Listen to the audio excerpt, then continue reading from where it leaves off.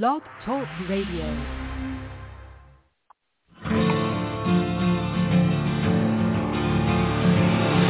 It's time to strap our boots on. This is a perfect day to die. Wipe the blood out of our eyes. In this life there's no surrender, and there's nothing left for us to do.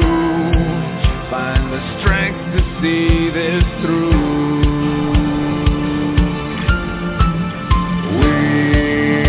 The ones who will never be broken. With our final breath, we'll fight to the death. We are soldiers, we are soldiers. Whoa.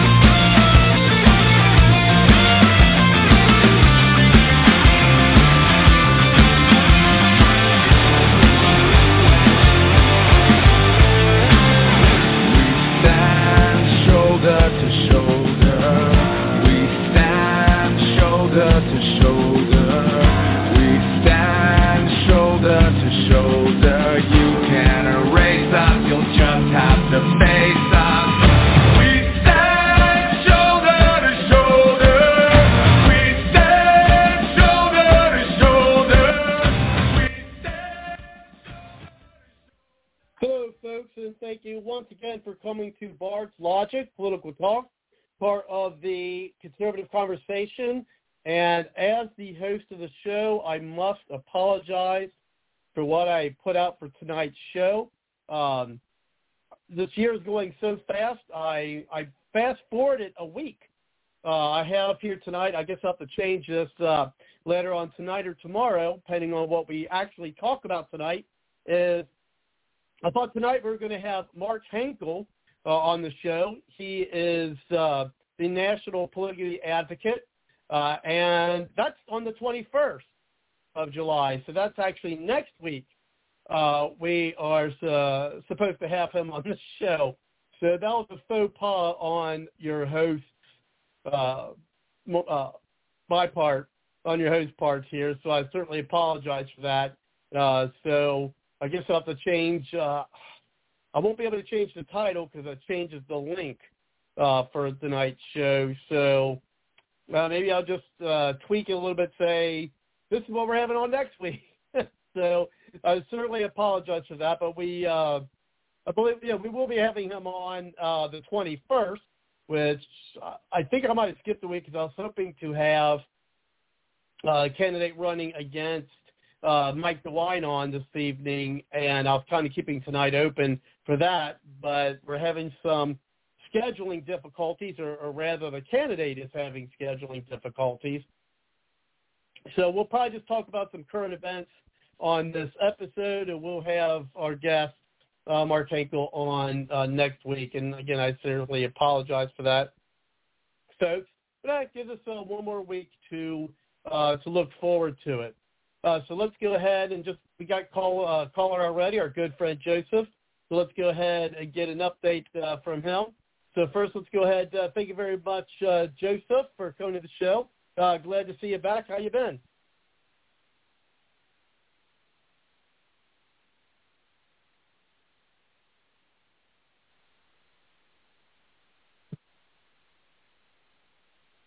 Are you still there, Joseph?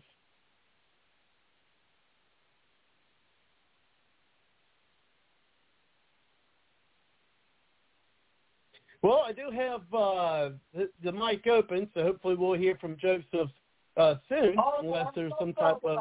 Oh, there we go. I hear something. I am so sorry about that, Robert. It is great to be back on the show.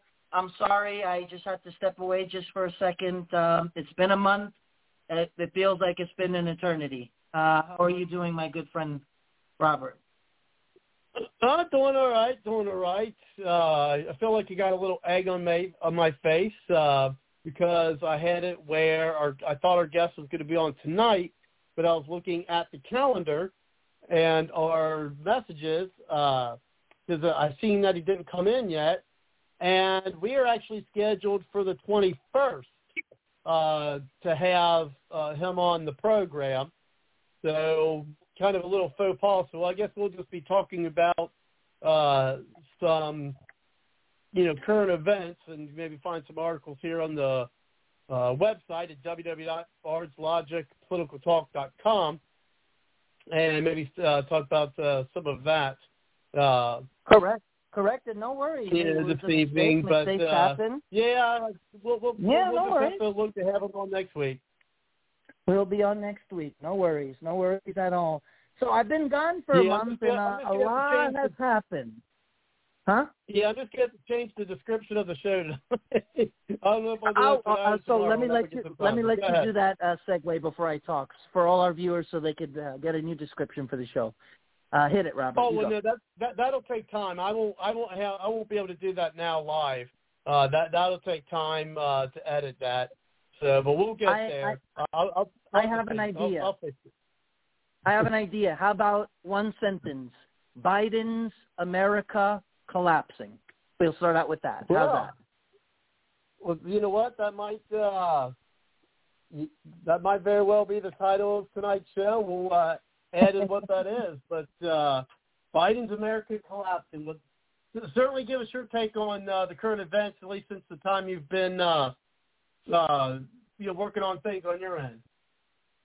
Sure, absolutely. So, I've said many times on this show, and history has, global history has always proven whenever power is stolen, the outcome is not a good one.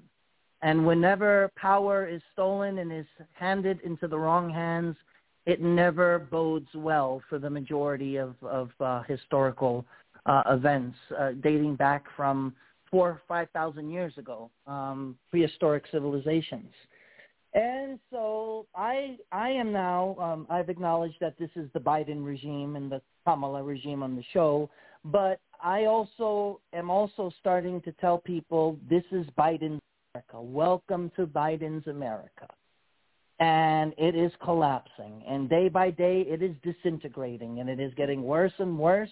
And the fact that it is deteriorating so rapidly, more rapidly than anyone of us could have ever imagined, it's very scary. Now, you see that, for example, the Texas Democrats, House Democrats, who, wait a minute, let me get this correct. So the Democrats in Washington are okay with eliminating the filibuster, but the Senate Democrats who want the filibuster are not eager to eliminate the filibuster. So guess what they decided to do so they could avoid a bill from passing, a voter election law from passing in Texas? They hop on a plane. They fly first class. Wow, how they really misuse the constituents' money, right? They don't wear masks. Yeah. They take all these pictures that they're celebrating, and once again, it's another slap in the face of the American people who've lost everything because of the destructive left's policies, and you have the nerve to go on a plane first class. Geez, I wonder how you afforded that. You're not wearing masks, and you're taking pictures with smiles.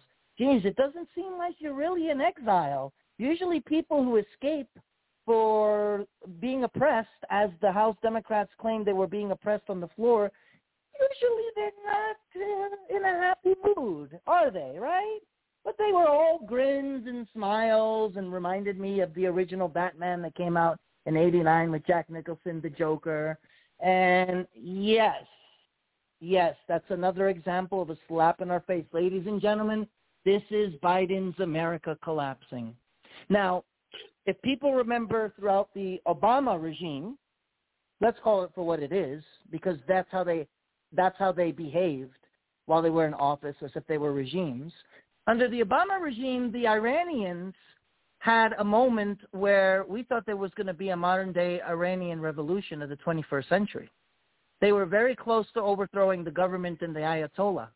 They begged the Biden-Obama administration, and they didn't help them. They didn't help them at all. They were deaf silent on it. They did help the mullahs, of course, and the Ayatollah by dropping over $150 billion of U.S. cash. And so now you have the Cubans in the streets. This is probably their best opportunity to overthrow a communist regime that has existed since 1959. You think Biden's America is going to intervene? You think anyone from the left is going to? No, they don't care, because it doesn't fit into their narrative, because they espouse socialism and communism.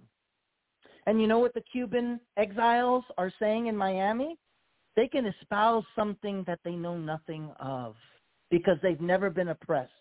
They've never had to been subjugated to a communist or socialist regime. They have no clue about what they speak. Yes, ladies and gentlemen, that is truth. It is sheer ignorance. So AOC, Rashida Tlaib, Nancy Pelosi, Chuck Schumer, put your money where your mouth is. Since you love socialism and communism so much, why not migrate to Venezuela? I hear the weather's nice this time of year. Why not migrate to Cuba? I hear the weather is pretty tropical this time of the year.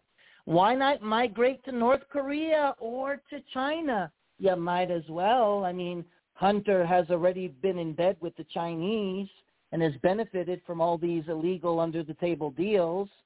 Why not go there and live there? Then you could be happy. Because you guys are spineless hypocrites, and you wouldn't last a day under a regime like that.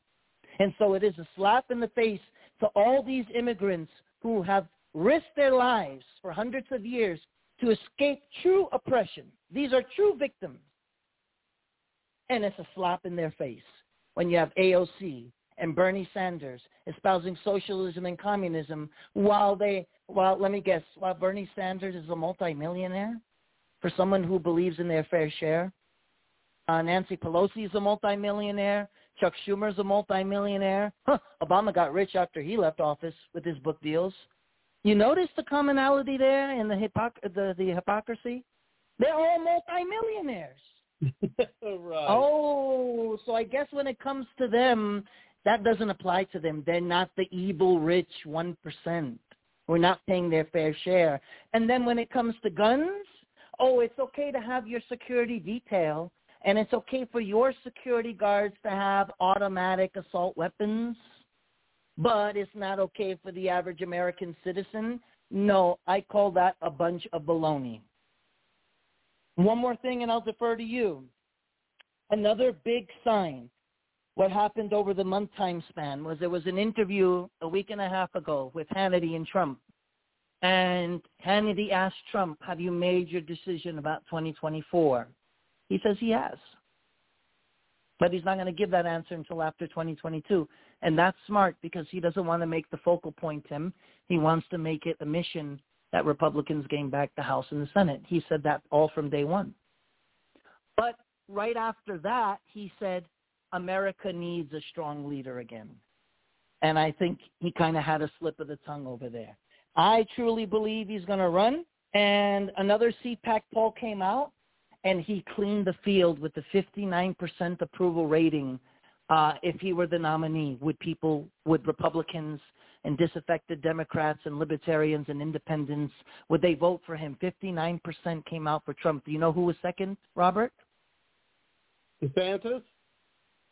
15%, exactly. He came in at 15%. When Trump is going to these rallies, I mean, it's gargantuan. And people are actually waving the Trump flags in Cuba because they know that Trump's policies on Cuba, Trump had their back. With Biden, they know they're screwed. So, ladies and gentlemen, I've given you a little recap of Biden's America collapsing. And I will defer back to you, Robert. Well, a new report that came out that has me really concerned, and this came out yesterday, and you can read the full article here on Bards BardsLogicPoliticalTalk.com at the newsroom page, is U.S. Navy shambles as leaders prioritize wokeness over combat readiness. And, I'm not going to, I'll go more to the article a little bit, but it says a scathing report commissioned by congressional members has found that the United States Navy is in disarray and focusing more on diversity than warfighting. The official findings, considered a nonpartisan exercise of congressional oversight, discovered that the Navy's surface warfare forces have systemic training and leadership issues, including an intense focus on diversity that eclipses basic readiness skills.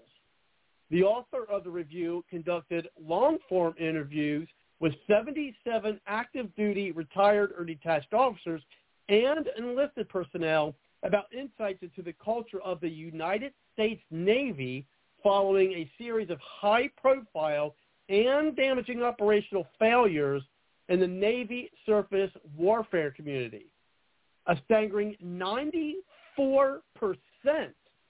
of the subjects believe that the recent naval disasters were part of a broader internal problem. Quote, I guarantee you every unit in the Navy is up to its speed on their diversity training. I'm sorry that I can't say the same of their ship handling training, said one retired senior enlisted leader. Other interviewed participants also voiced concern that the Navy spends more time on diversity training than on developing warfighting capacity and key operational skills. Quote, sometimes I think we are more about whether we have enough diversity officers than if we'll survive a fight with the Chinese Navy, quoted one of the active duty lieutenants. It's criminal, and I think my only value is as a black woman. But you cut our ship open with a missile, it will all bleed the same color, she added. So that was a quote by a black woman, and then the article goes on, and but I mean, that's, and these times, that's scary. We have probably one of the weakest presidents in modern, if not all, of American history. I mean, I would dare say, and I'm not a historian, but I think I know enough that I think he very well may be the weakest president, both physically and mentally and in capability than this country has ever seen. And now we have a weakened Navy where we have the Chinese building up their military in the South China Sea, also, basically threatening Taiwan, which we are obligated to protect. I mean, this is dangerous stuff here. So when I heard Robert, this report, you're correct. That's a bad shape. And you're correct, Robert. I actually went back and I studied the records of all 45 presidents. And I did this during the month that I had off. I had time on my hand for personal reasons.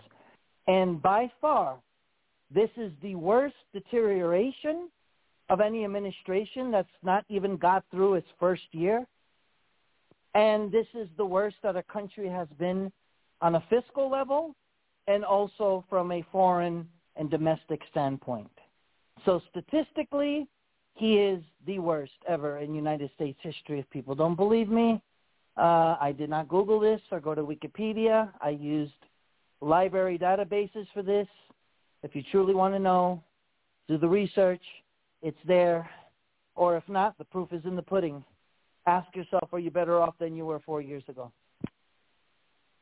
Well, and again, I think that I've said this many times, and I'm going to keep on saying it, and I know it's going to come true, is, well, unless they cheat. That's why I think voter integrity for these next 4 years is probably one of them. Domestically, I think the most important, issue is voter integrity. Because I think that the policies that they're putting out there, I mean, it's almost a given that they're going to lose the House, the Senate, and the presidency in 2024. I can't believe that Americans would actually think that this is, a domestic, policy, not just domestic before, and I'm going to get to that in a moment, that their current policies are good for America. And my God, I mean, if they can't keep our nation safe with our military and keep our allies like Taiwan safe, with our military, that's the trouble. This is probably the weakest our nation has been, maybe even since its founding. I mean, I think that very well could be the case. Correct, but one thing that I hope brings hope is that the state Supreme Court of Arizona upheld the election laws and prohibited any ballot harvesting.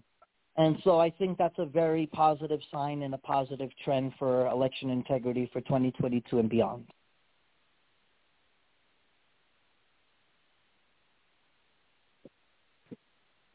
Yeah, this is dangerous times we live in, Joseph, and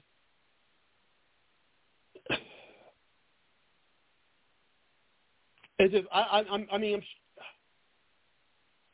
don't want to say that I don't think America can last these 4 years. I mean, I think that'd be being an alarmist. I wouldn't necessarily say that. But I tell you what, I mean, I think we're going to be greatly weakened, and and then as you said, which would be a good title, is collapsing. We're going to be collapsing under the weight of uncontrolled immigration, collapsing under the weight of, deficits and inflation. We're going to, collapse under the weight of, the welfare system, from again back to the illegal immigrants. It's not.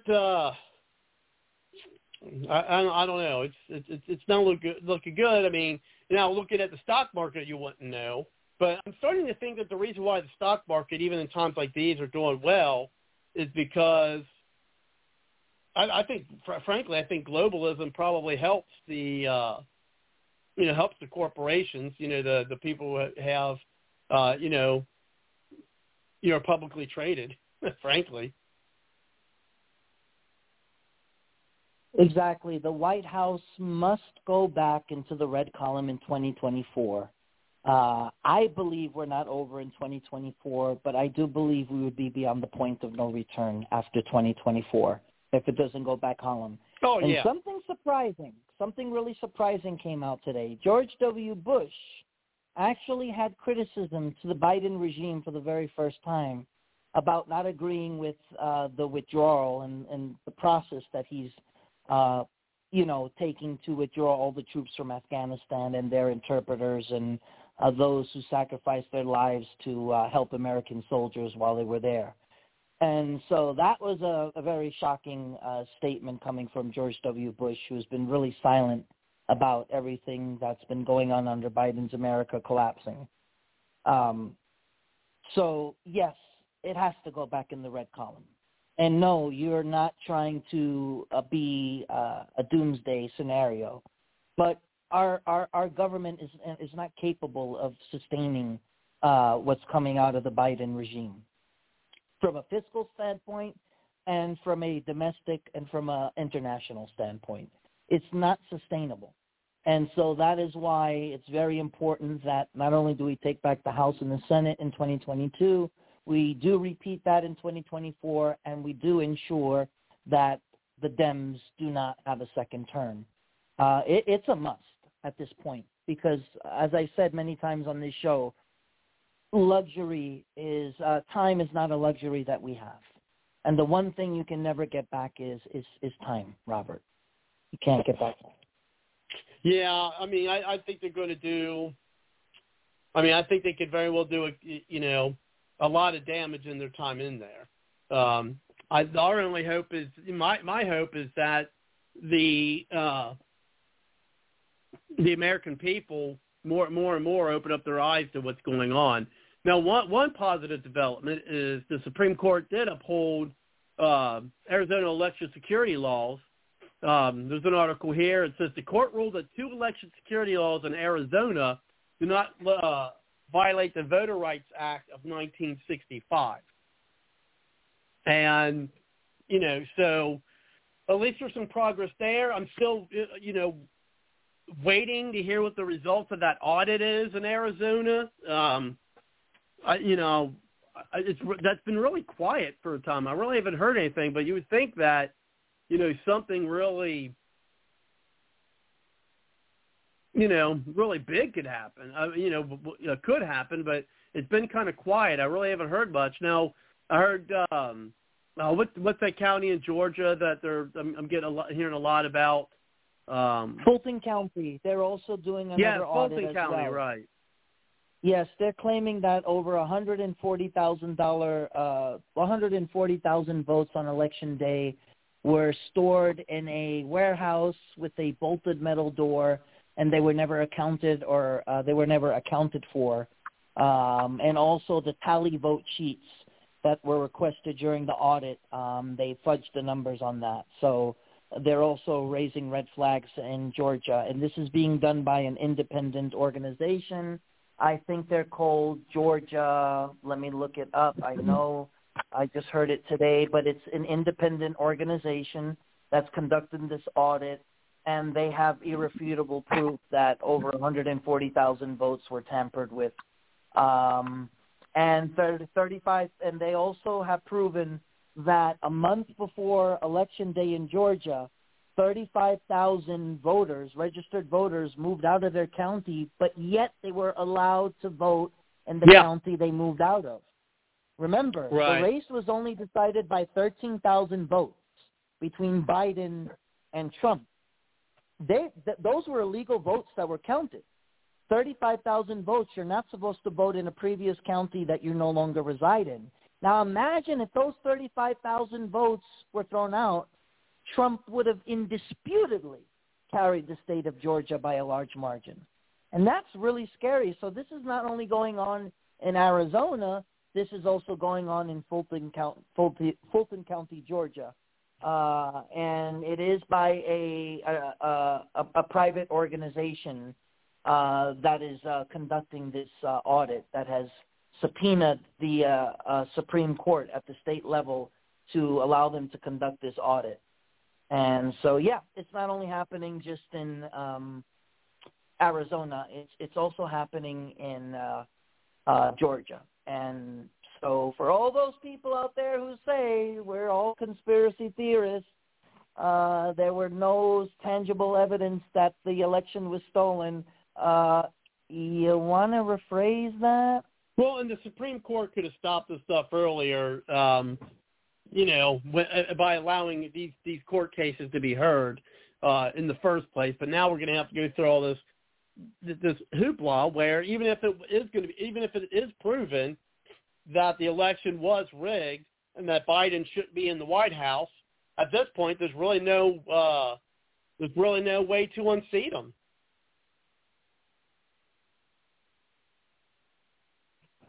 Correct. But vindication. 81 million voters who were disenfranchised. The only way to do that is to save our country. And believe me, Robert, I'm crossing my fingers. I really think Trump is going to run. I really think he realizes how important it is. And I can't think of anyone else who has the experience and the proven qualifications who can get us out of this mess, because you're right. Biden's America is going to continue collapsing, and then that trend is going to continue disintegrating. Things are only going to get worse, and really quickly, until the White House goes back in the red column. The only person I know that is proven with his record as president that he is capable of doing what no other Republican president has ever done, which is draining the swamp and getting the economy at record level highs, where our enemies were never emboldened. Russia was in check. China was in check. North Korea was in check. They wouldn't dare. The only man I know that can do that is the rightful president, our rightful president, Donald J. Trump. And believe me, I think you, me, and millions of Americans are praying for that miracle, for that hope, that Trump will pull a Grover Cleveland and run in 2024. Because Donald J. Trump, if you're hearing me right now, you're probably not, but if you are, we need you. Our country needs you. I know it ain't going to be easy to throw your family in the mud again, but I know you love our country so much that you would make that sacrifice again. We need our rightful president for one more term. That is how we get control back of our country. That is how we do it. Now, there was a tweet yesterday by Wendy Rogers. Okay, she is Senator Arizona, who says Arizona State Senator Rogers' audit numbers don't match 2020 election results. But Senator Wendy Rogers, Republican Arizona, suggested the audit in 2020 elections was set to reveal massive fraud by Democrats in a tweet on Tuesday. Rogers said the numbers from the Arizona audit did not match the purported outcomes of 2020 elections. The senator added it was still unclear by how many votes or whether the audit would change election outcomes. This comes after Senate President Karen Fran, Republican of Arizona, said the numbers didn't match in Maricopa County as suspected previously. Quote, all we're doing is just counting the number of ballots. It's a paper counting machine is all it does, she explained. They haven't released the number yet, if you will. However, we do not know if, what we do know is that those do not match the Maricopa County at this point. Arizona auditors said forensic review was drawing to an end, and their final report was expected to be released, in a few weeks. More information is expected to be released from Arizona State Senate on Thursday. So as of this article, that of course, that's tomorrow. So good. Yeah, it sounds like some progress. I mean, if they do come back with numbers that are going to be enough to turn the election in Arizona,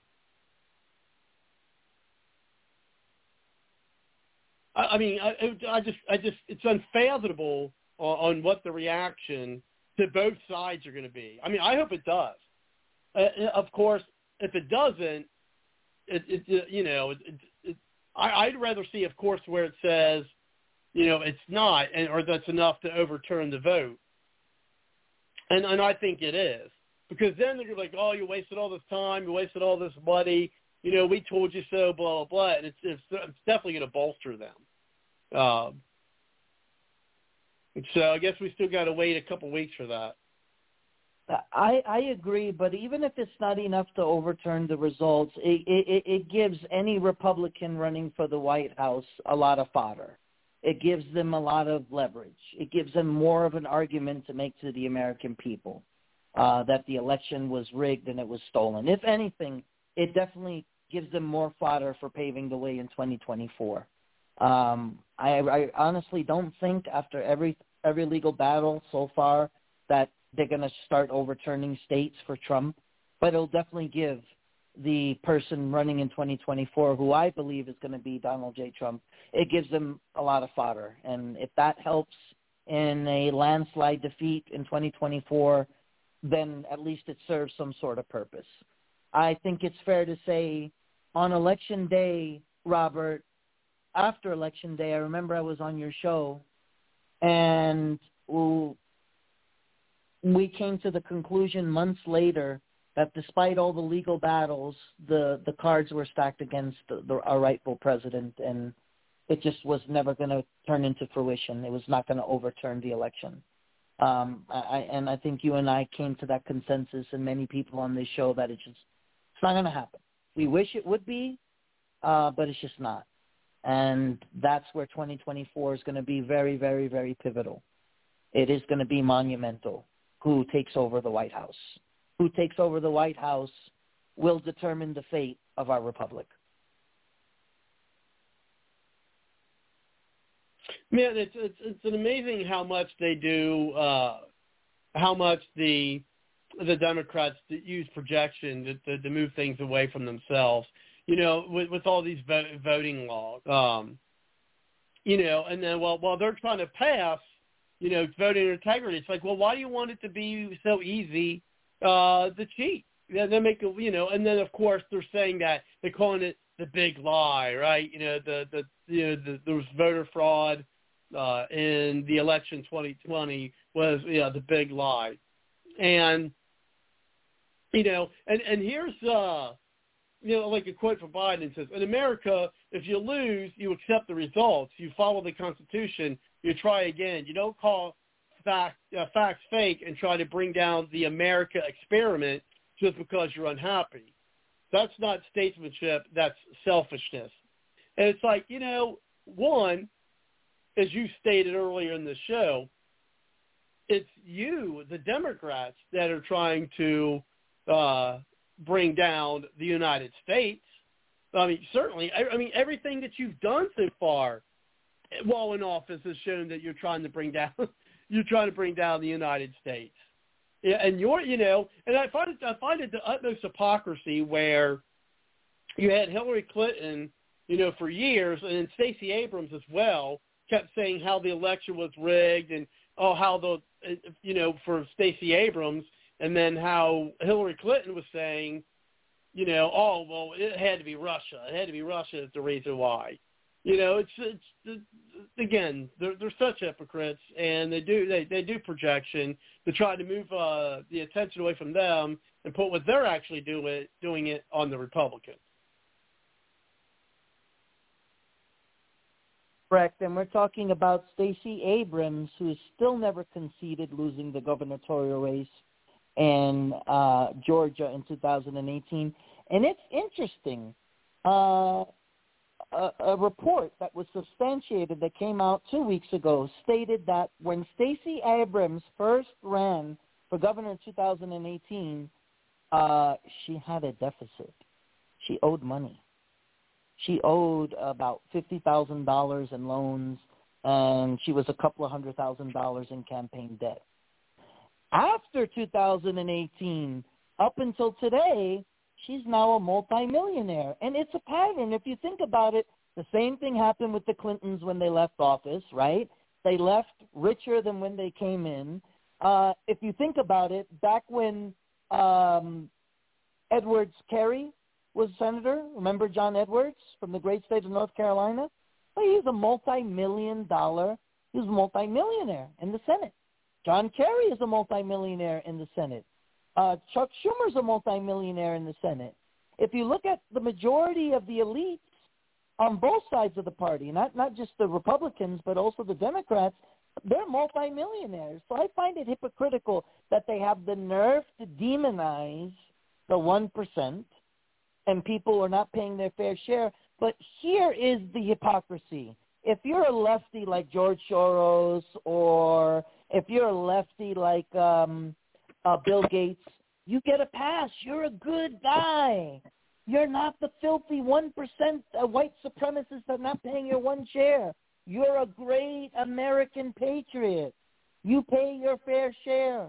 But here's the challenge that I would throw to Bill Gates or Warren Buffett. Okay, so they have maintained for decades that the rich should pay their fair share. You know that they could actually volunteer to pay more in their taxes if they wanted to? Right. Do you know that they've never done so? They've never done so. Of course not. Right, because they don't put their money where their mouth is. They're hypocrites. And that's what really ticks me off.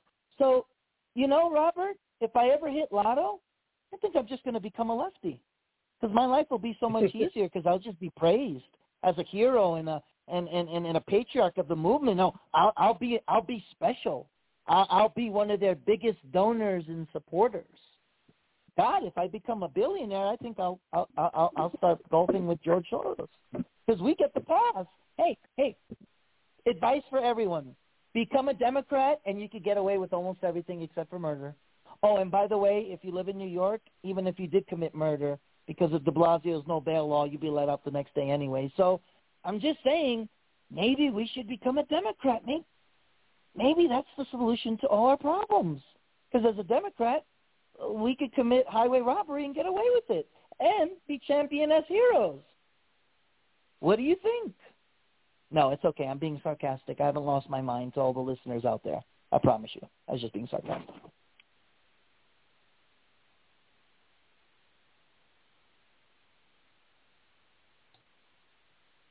So I was looking at this, trying to look over this video, and it says invisible fights to pass voter fraud law before 2022 midterm. Next few weeks are crucial, and it says the Senate needs to pass the For the People Act by the end of the month, so we have time for its provisions to go in effect before the 22 elections. The subversive organization Invisible is pushing their followers to pressure the government to abolish the filibuster by the end of the month in order to push through their voter fraud legislation, H.R. 1, the For the People. That's ridiculous. We know it's for the politicians. It should be for the Democrat Act, before the 2022 midterms. The legislation seeks to dismantle voter integrity measures that will help prevent fraud. The Democrats do not think they can keep the majority unless H.R. 1 passes. If the Democrats cannot push their voter fraud legislation through in time for the midterms, as House Majority Whip Clyburn openly lamented, the Democrats can kiss the majority goodbye. The headline is a response to Clyburn's statement at PJ Media was appropriate. James Clyburn says the quiet part out loud while insisting H.R. 1 must pass. Here's a video. It's a video, but I'm going to, of course, play the audio. This is what these, I guess, it's what people Invisible are passing around. So let me get this keyed up for you, so that people can hear it. And this is what they're trying to plan here. So let me get this keyed up for you. Our democracy has never been perfect. In fact, it's been rigged from the beginning. From the Constitutional Convention in 1787, where our entire system of government was created by rich white men, for rich white men, to the Jim Crow era in the 19th and 20th centuries, when black voters were systematically disenfranchised across the country. Things got a little better with the Voting Rights Act of 1965. But fast forward to 2013, when the Supreme Court gutted the Voting Rights Act, and states wasted no time passing new, racist voter suppression laws to further entrench the power of a wealthy, white, conservative minority. Then came Donald Trump, and with him, the continued erosion of our democratic norms and institutions. And while we defeated Trump at the ballot box in 2020, the forces that allowed him to rise have only gotten stronger. And his Republican Party is working harder than ever to undermine our elections in 2022, 2024, and beyond.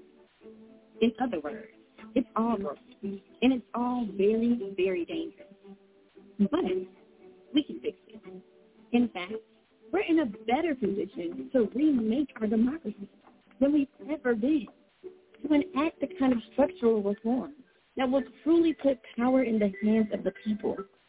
With Democrats in control of the White House and both chambers of Congress, we can finally pass the bold, transformative reforms that our democracy needs to survive.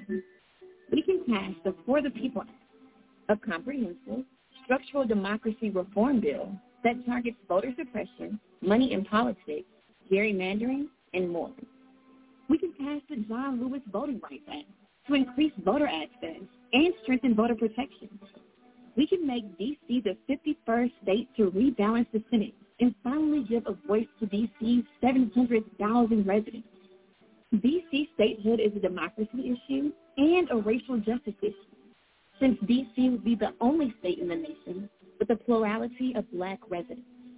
And to do all of this, we need to abolish the filibuster, the Jim Crow relic that Mitch McConnell plans to use to block all of these reforms, and just about anything else that we try to do. All of this would give control of our democracy back to its rightful owners, the people. And that's what the For the People Project is all about, a grassroots, nationwide campaign to save our democracy and create a government that is truly by the people, for the people. Because none of this will happen on its own, it will take a movement of millions of people from coast to coast, standing up for our democracy and pressuring their members of Congress to do the same. We can do this. A more representative democracy is within our reach, but it's up to us to join together and demand it. Join us. Visit forthepeopleproject.indivisible.org to learn more.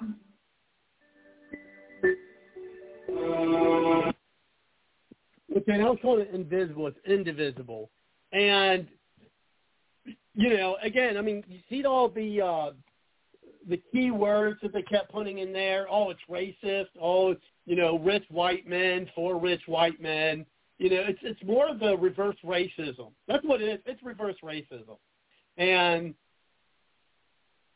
you know, on that video, and that's what they're trying. You know, that's what they're trying to do. And it's like, oh, but now that the Democrats are in here, you know, you try to sound like it's for the people when your very video shows that it's not a For the People Act. It's For the Democrats Act. It's to keep them in power. That's all the so-called For the People Act is all about. It's about keeping them. It's about keeping Democrats in power. Oh, yeah, that actual audio made me want to barf. To be honest, it's so hypocritical. It really is hypocritical in every way, shape, or form. They don't stand for democracy. They don't stand for American patriotism. They don't stand for nationalism. That's just another video, another example of typical propaganda from the left trying to make you believe that Donald Trump and the Republican Party is our country's enemies. And once again, it's the obsession with Trump. And they can't stop invoking his name. They're so obsessed with him, the left. It just it's scary, and it's kind of really it's more like a stalker mentality when you think about it. I mean, hello, ladies and gentlemen, Trump has not been in office for over 6 months. Get over it. Joe Biden, pull up your pants, take your little sippy cup, let Kamala put you to bed at 7 o'clock at night, which is around the time that you go to bed in the White House, but pull your pants up and hold yourself accountable. Donald Trump is not in office. Everything that has happened under your watch is your fault. Own it. Oh, wait a minute. Biden would never do that, right? Well, elections have consequences. And let me tell you something. Whether it's Kamala in 2024 or whatever puppet they want to put up there, their time is almost up come 2024. Because we are taking back our country.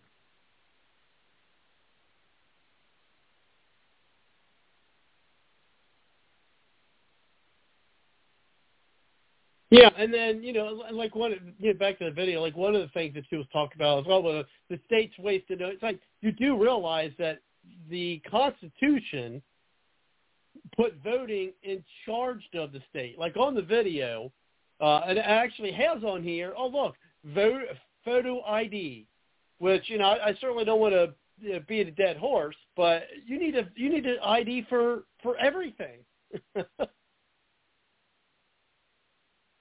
You needed an ID to drive. You need an ID to go to a bank.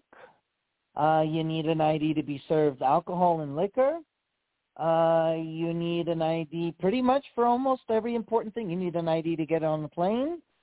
So why would you not need an ID for one of the most sacred rights that we have as a constitutional republic, and that is to vote? And it's kind of hypocritical that the same voting laws that are on the books, which Barack Obama didn't complain when he won the election twice. Exactly. All of a sudden is, these laws are not just, these laws are not right. And you know why they're saying that and why they're panicking? Because they know that they are going to take a shellacking unlike they've never experienced in their lifetime when they lose massively in the House. And I know the Republicans will gain the majority in the Senate, but that is a little bit up in the air if it will be by a large deficit or not. But definitely the House is definitely up for grabs. I do predict Republicans will win by a large margin. They'll have probably one of the biggest majorities that they've ever had. If you look at it, the Democrats only have a 7-seat majority as it stands. Well, and that's why they feel like they want to remake our democracy. That's what it is. And you made a great point. Is, when Obama won twice, where's the systemic racism in that? And the system seemed to be fine when Obama won twice, as you said. And so what they want to do is they want to remake our democracy to make sure that only Democrats want. Democrats win. And how are they going to remake our democracy? They're going to remake our democracy by making it easier to cheat. And how? Not allowing people to have, IDs. Trying to make it that anyone can register to vote and vote on the same day. So that's how they want to remake it. So when they say, in that video, we defeated them at the ballot box, we know that's not the case. We know that they didn't defeat anybody; they cheated. I've seen the video, and hopefully sooner rather than later. I think the truth's going to come out. Unfortunately, I think it might be later than sooner, but I think eventually it's going to. But that's how they want to remake our democracy. They want to remake it so that the Democrats stay in power for perpetuity. And, go ahead, Joseph. No, exactly. Everything you said is valid and on point. That's what they hope to achieve, but they're not going to achieve it, not this time around. There's no more rigging. The American people have the magnifying glass on the Dems. They're going to be watching very closely, and we got to make sure that this can never happen again. We have to learn from our mistakes and better ourselves in doing so. And election integrity is going to be a big issue in 2022, 2024, and beyond. But if anyone should be lecturing us on election integrity, it definitely shouldn't be the left. It definitely shouldn't be the party that colluded in rigging the election, which will go down in history as the largest presidential rig ever in the history of our constitutional republic. And so 2022 is right around the corner. 2024, you know what happens after 2022, right? People start talking about 2024. And we need to do everything to get this country back in control, back on the right path. Future generations, current generations, previous generations, everyone is counting on us. This is our moment to rise to the occasion. This is our moment to fight for our constitutional republic, to preserve it. And this is what we must do if we are to protect and to ensure that this constitutional republic long lives after our time. Whenever God decides that, we need to fight, or we won't survive. And if we don't survive, neither will our loved ones, neither will future generations. We won't have a constitutional republic to ensure that 2022 and 2024 are red tsunamis. We must.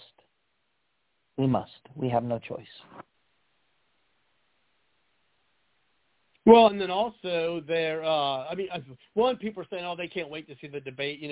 Well, let me ask you this. If you think if Trump gets back into the ring, because you mentioned that, I want to bring this up for bringing up another point of that video, but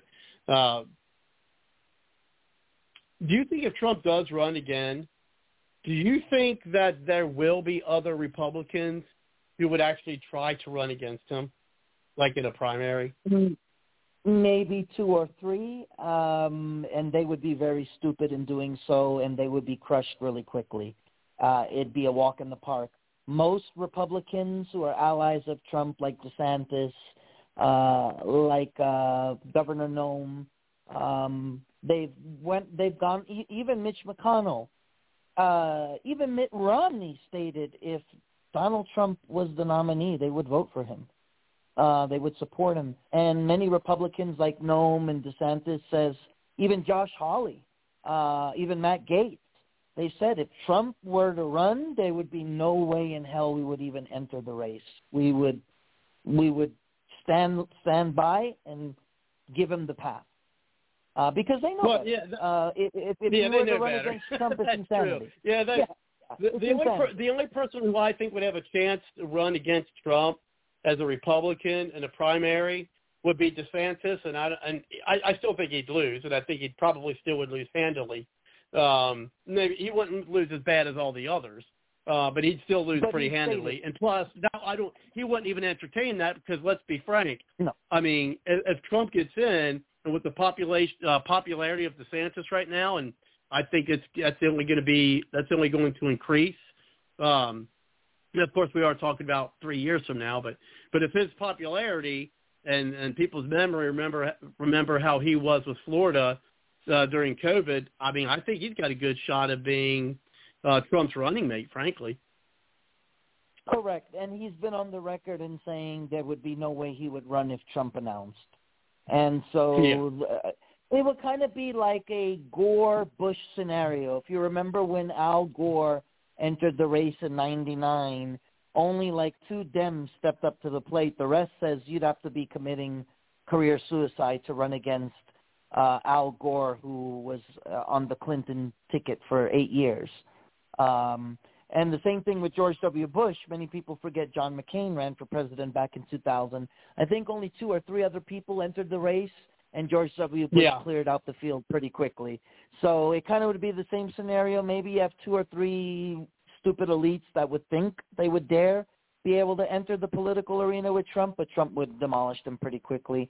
Most of the Trump allies, like DeSantis and Nome and Senator Hawley and Matt Gaetz and Senator Cotton, they've all stated if Trump runs, we clear the way for him. There's no way we even interfere. And you're right. I mean, it's 3 years. It may be a little bit too early, but I'm thinking DeSantis would make a great VP because I never liked Pence as a VP because I always found that he was too stoic. He was too stoic. He doesn't really have a personality.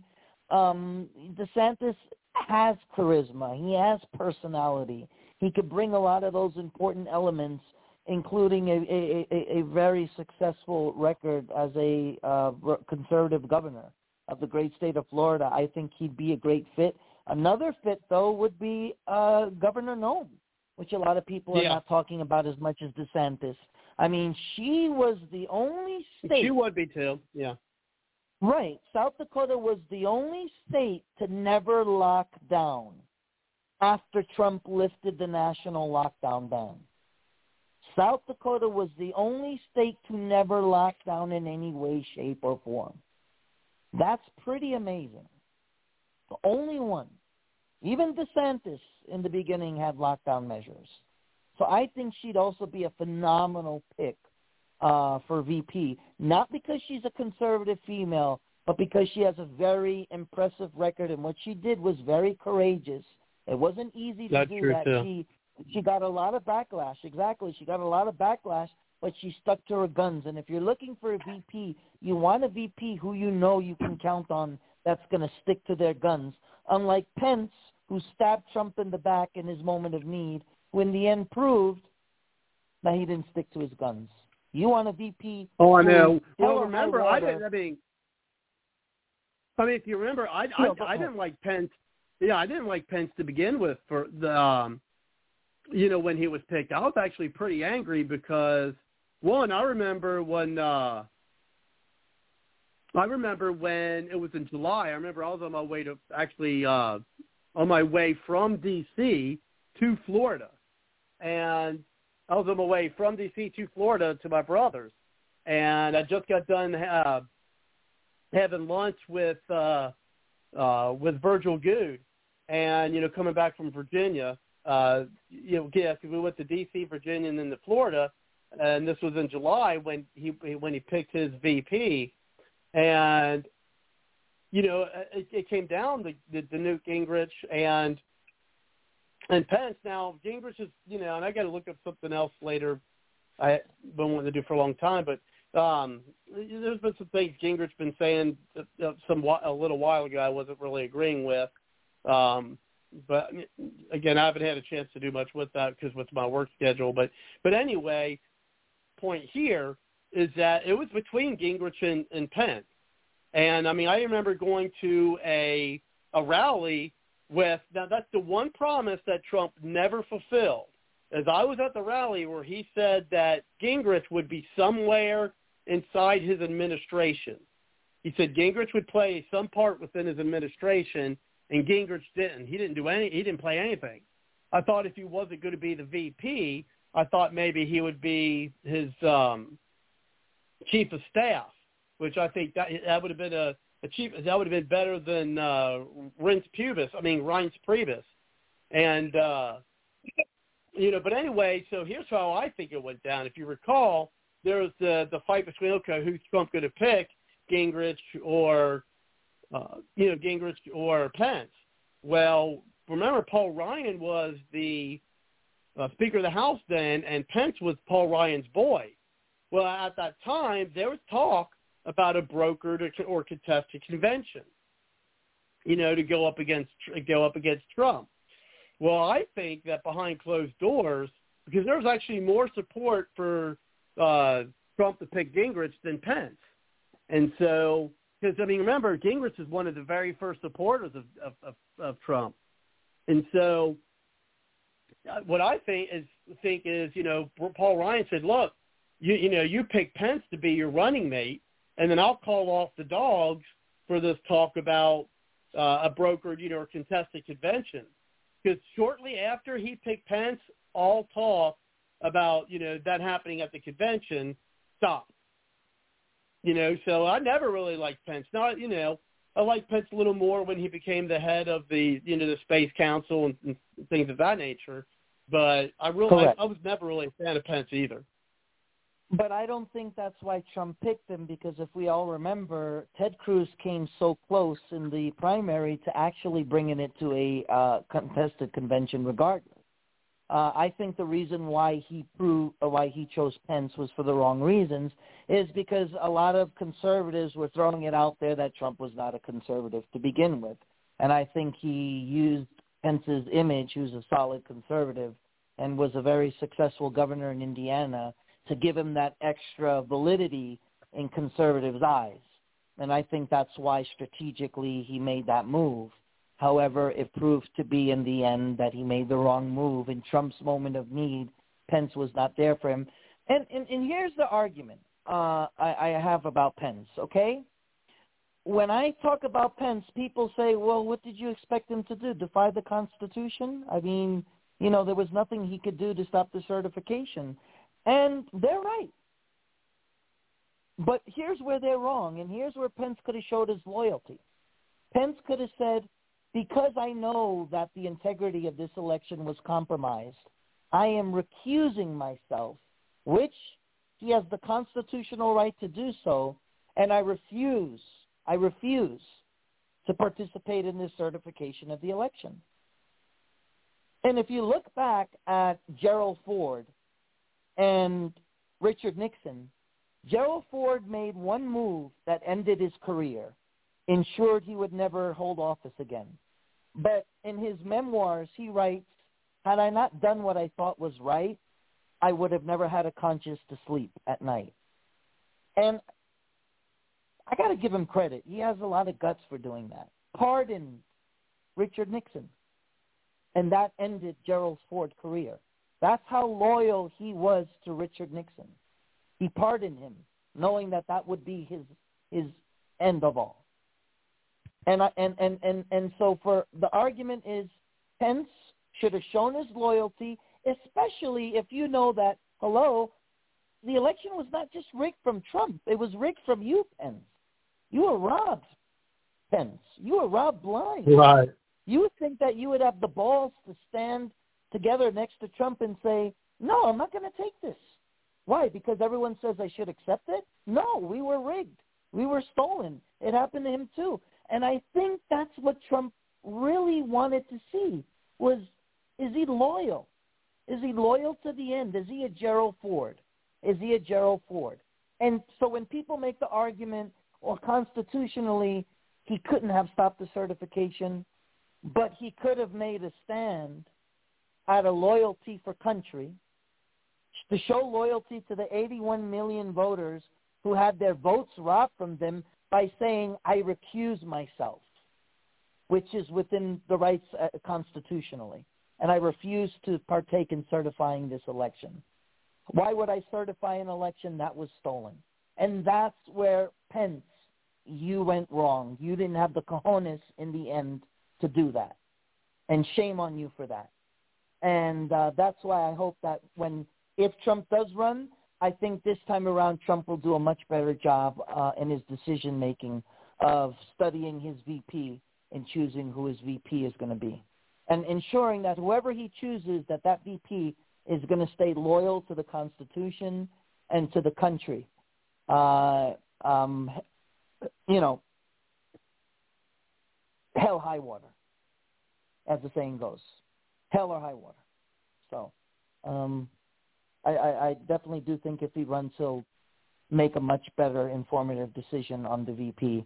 And you're right. I think Newt Gingrich would have at least done what would have been right for the country. I believe if the shoe were on Newt Gingrich's foot and he would have been VP, I think Newt Gingrich definitely would have been the type to actually recuse himself from partaking in certifying the election.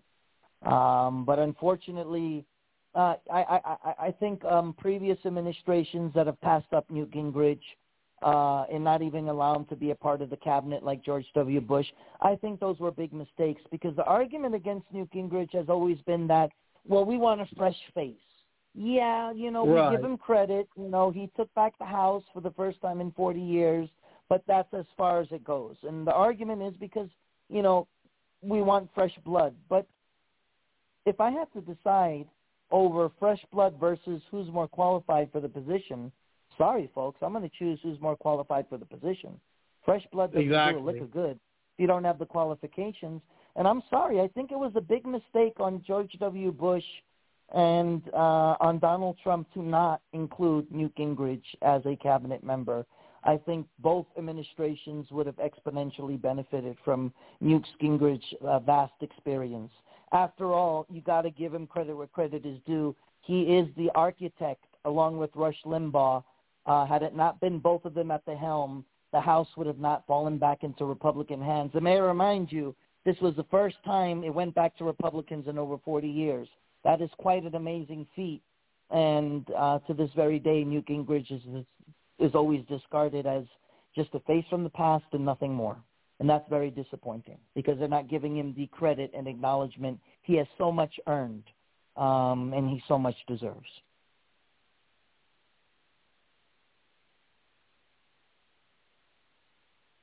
Yeah, and so then that brings us to here, and that's why there have been people who are like, oh, do you think Pence has any hope of being president? No, he couldn't. I don't think Pence could be reelected as governor of Indiana, personally. No, actually, he went to a Christian conservative conference about 3 weeks ago, and he was actually booed off the stage. I think the American people have spoken. He's done. Yeah. He's done. He was actually booed off the stage. So, actions have consequences at the end of the day. And like I said, many people don't have the cojones like Gerald Ford did to say, you know what, I'm going to do what I feel is right. And if that means that's the end of my career, so be it. And he pardoned Nixon. He stayed loyal to him through the end, through the very end. May I remind you, had he not pardoned Nixon, the Dems would have put him through a witch hunt and a witch. They would have burnt him at the stakes, and they would have made sure they would have charged him with something just to destroy his legacy. They would have. So, Gerald Ford in many ways saved Nixon. I'll defer back to you. Yeah, back to I want to bring more about that video because, it's telling, of course. We haven't heard the Democrats talking much about it anymore, but, I think they certainly haven't given up on it. It's making D.C. the 51st state. They haven't really talked about doing that with Puerto Rico any longer either. That, because I know it's going to take more than what the power that they have. But again, that's also, a power grab. And if they were able to make D.C. a state, then, you could kiss a lot of stuff. You could kiss the Senate goodbye. Because, that just gives them, that almost automatically gives them two Democrat senators. Now, one thing, go ahead. That would be a catastrophe. But at the end of the day, with the way that Biden's America is disintegrating, let's say they got 2 more Senate seats. At the rate remember that this is accelerating. Real quick, Joseph, sorry for interrupting, but I just want to bring this up, is that, and also remember in that video it said rebalancing the Senate. It's like, what do you mean by rebalancing the Senate? The Senate right now is 50-50. You can't get any, with the, Herbie, Kamala Harris being the any tied votes, So how can you call anything other than a 50-50, Senate balance? Oh well, by giving Washington D.C. statehood, and that's going to give 2 Democrats. And how do they know that it's going to? See, that's the thing. See, that in and of itself shows that they know what their aim is. So, she says, make it the 51st state rebalancing or balancing the Senate. So them just by saying that is telling you, we know that by having the 51st, Washington D.C. be the 51st state, you're adding 2 Democrat senators. We know that, so it's right there. They're even practically admitting that's what they're doing. That's not rebalancing the Senate. That's tipping the balance. Go ahead, Jason. Sorry for the interruption. I just want to point that out. No, where it says, not at all. Rebalancing the Senate. Right. Correct, not at all. But I predict even if they did that, there would be such a backlash and such a scare in the American people that they would definitely vote overwhelmingly. This is where I predict that they would easily vote 56 seats out of the Senate to go to the Republicans to, add that extra balance.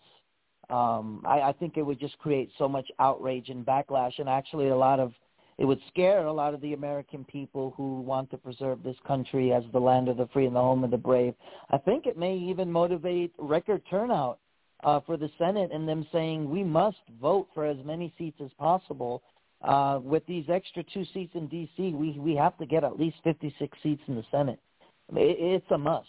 There's no ands, ifs, or about it.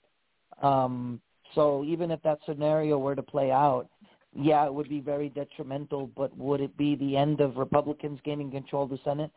No, I don't think it would be at the rate that everything is disintegrating and falling apart in Biden's America. It would just create more of a backlash, more of a sense of urgency for voters to come out in record numbers, promote other candidates that can knock off Democratic incumbents who are up for re-election in 2022 in the Senate in 2024.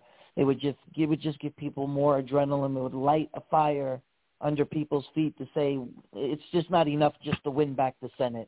We have to win it back by a definitive margin. And I think that it would create that scenario for sure. Well, yeah, and then, of course, and they also make it play that it's a racist thing because they're like, oh, well, if we give Washington, D.C. a statehood, then that's the only state that would have the plurality of blacks. And so, they would be the first state to have that. So it's a racial justice thing to give statehood to Washington, D.C. Never mind the Constitution, but it's a racial justice thing. So, so what are you going to do? Start making, finding other cities in the United States and saying, well, since there's a plurality of blacks in this city, maybe we should make this city a state. Oh, maybe we should make that city a state. It's ridiculous. And then she talks about abolishing, the filibuster. And for one, I think it's stupidity and hypocrisy. It's like all in one, because the reason it's stupid and hypocritical at the same time is I don't think this girl who made this video realized that the Democrats used the filibuster over 300 times during the Trump administration.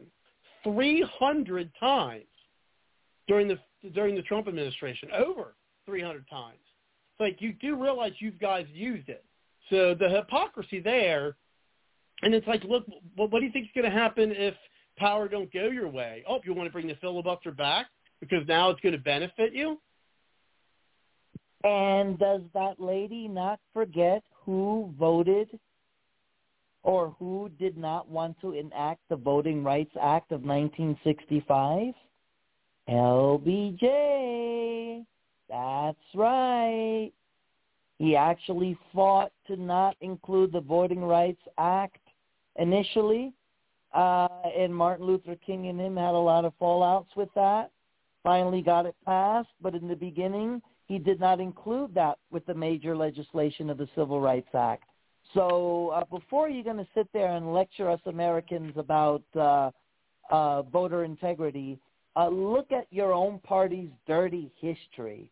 And remember that if LBJ would have had his way and if he had not succumbed to Republican and pressure under the Martin Luther King movement, he would have had it his way. The Voting Rights Act of 1965 would have never been enacted.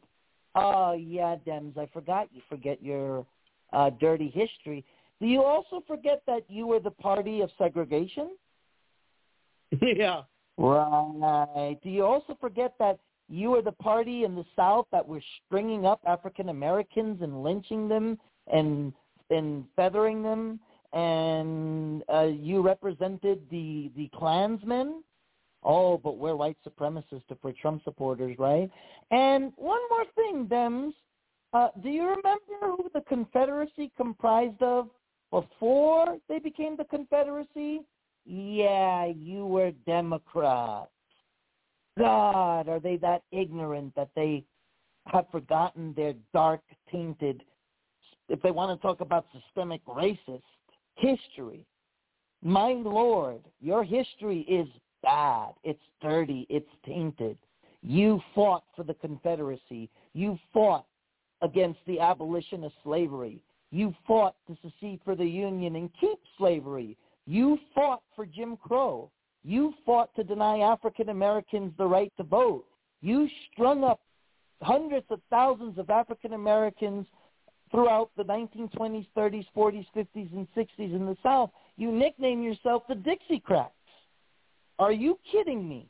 And you dare lecture us, conservatives, as being racist and white supremacists, and you have the nerve to label this country as being systemically racist?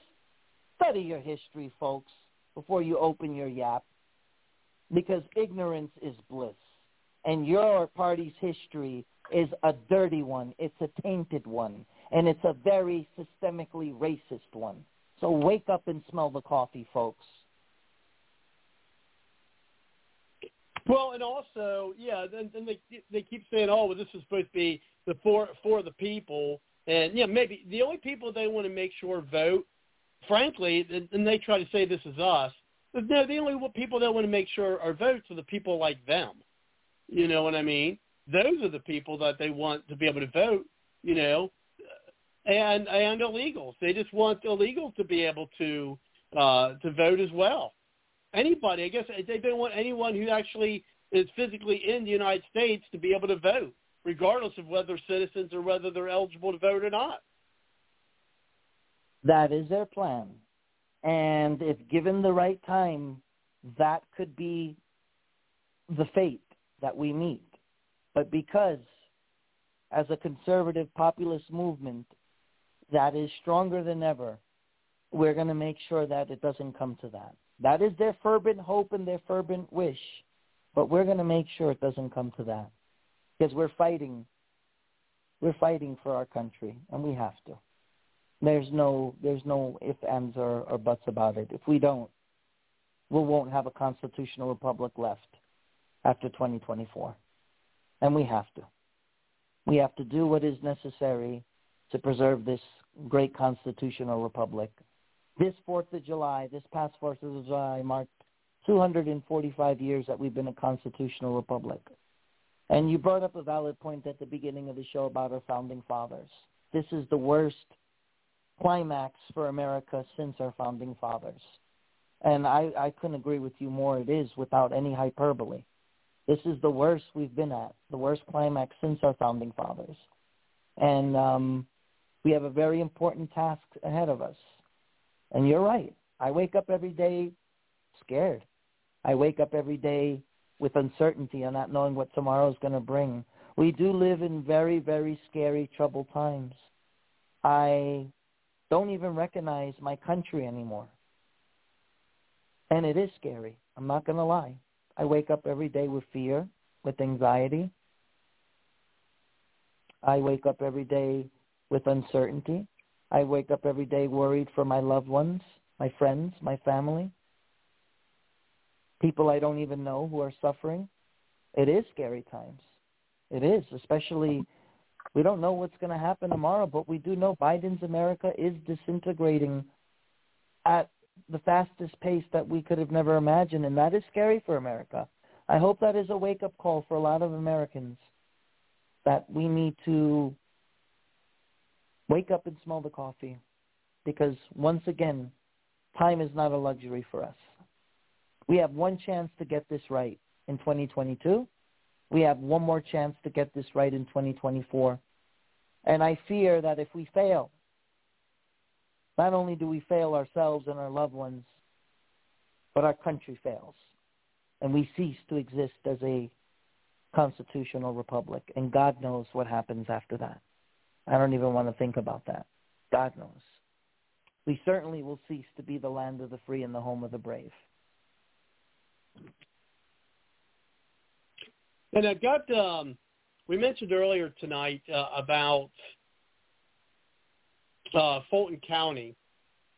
And I got an article and I got an audio here. It's about 9 minutes. We'll play it, and we'll play all of it for you. And I got the article here. And again, you can find this article and video at the website at www.bardslogicpoliticaltalk.com.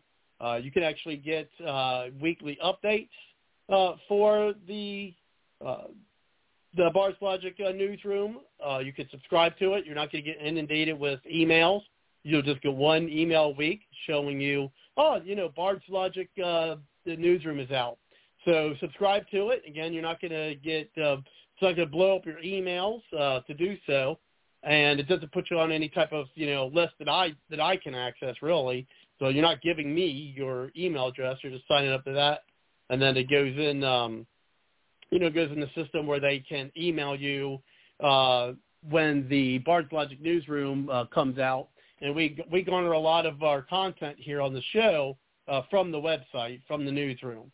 And so if you want to actually watch the video that I'm getting ready to play the audio from after I read the article, then again, you can find that at www.bardslogicpoliticaltalk.com. You go to the newsroom. Now, if you're listening to this on the podcast, and the podcast is, from weeks ago, so you're like, oh, this show's, weeks old, but I finally just got the podcast, whether I'm listening, to wherever the different places you can listen to the show, and, podcast apps, iHeartRadio, Apple, and soon there'll be some other places that you'll be able to listen to the show as well. But, you can go to the archive. So you could go to the Bards Logic newsroom, and actually you could go back dates. So if you want to look at the one from the 14th or the 13th of July, you'll be able to find that. So that's something that is going to be available to you as well if you want to go back and see different videos and different articles from past podcasts. So, and again, that's at www.bardslogicpoliticaltalk.com. Now, this is, it says, the presentation, now it's a presentation, and it's titled, and this was from yesterday, it says, Georgia subtracted 42,173 votes from Trump and adjudicated more than 106,000 ballots. So the presentation was done by a team of data scientists and programmers with experience working for the U.S. Navy, the CIA, the National Counterterrorism Center, and Big Four accounting firms. Receiving only over 90% of a precinct is a marker for fraud. In Fulton County alone, we can see that more than 150 precincts voted 90% or more for Biden. In the statewide race that was decided by less than 13,000 votes, these 150 Fulton precincts alone accounted for 152,000 Biden votes. This is a clear indicator of suspicion or outright fraudulent activity. We've scanned 113,130. We've adjudicated 106,000. The only ballots that were adjudicated are if we have a ballot with a contest on it in which there's some question as to how the computer reads it. So the vote review panel then determines voter intent. This is Richard Barron, Fulton County Election Director. And it says, adjudication is the process of reviewing a ballot that may have been flagged during the ballot scanning process. This is an override function that is meant for a marginal number of ballots, not over 100,000 in one county.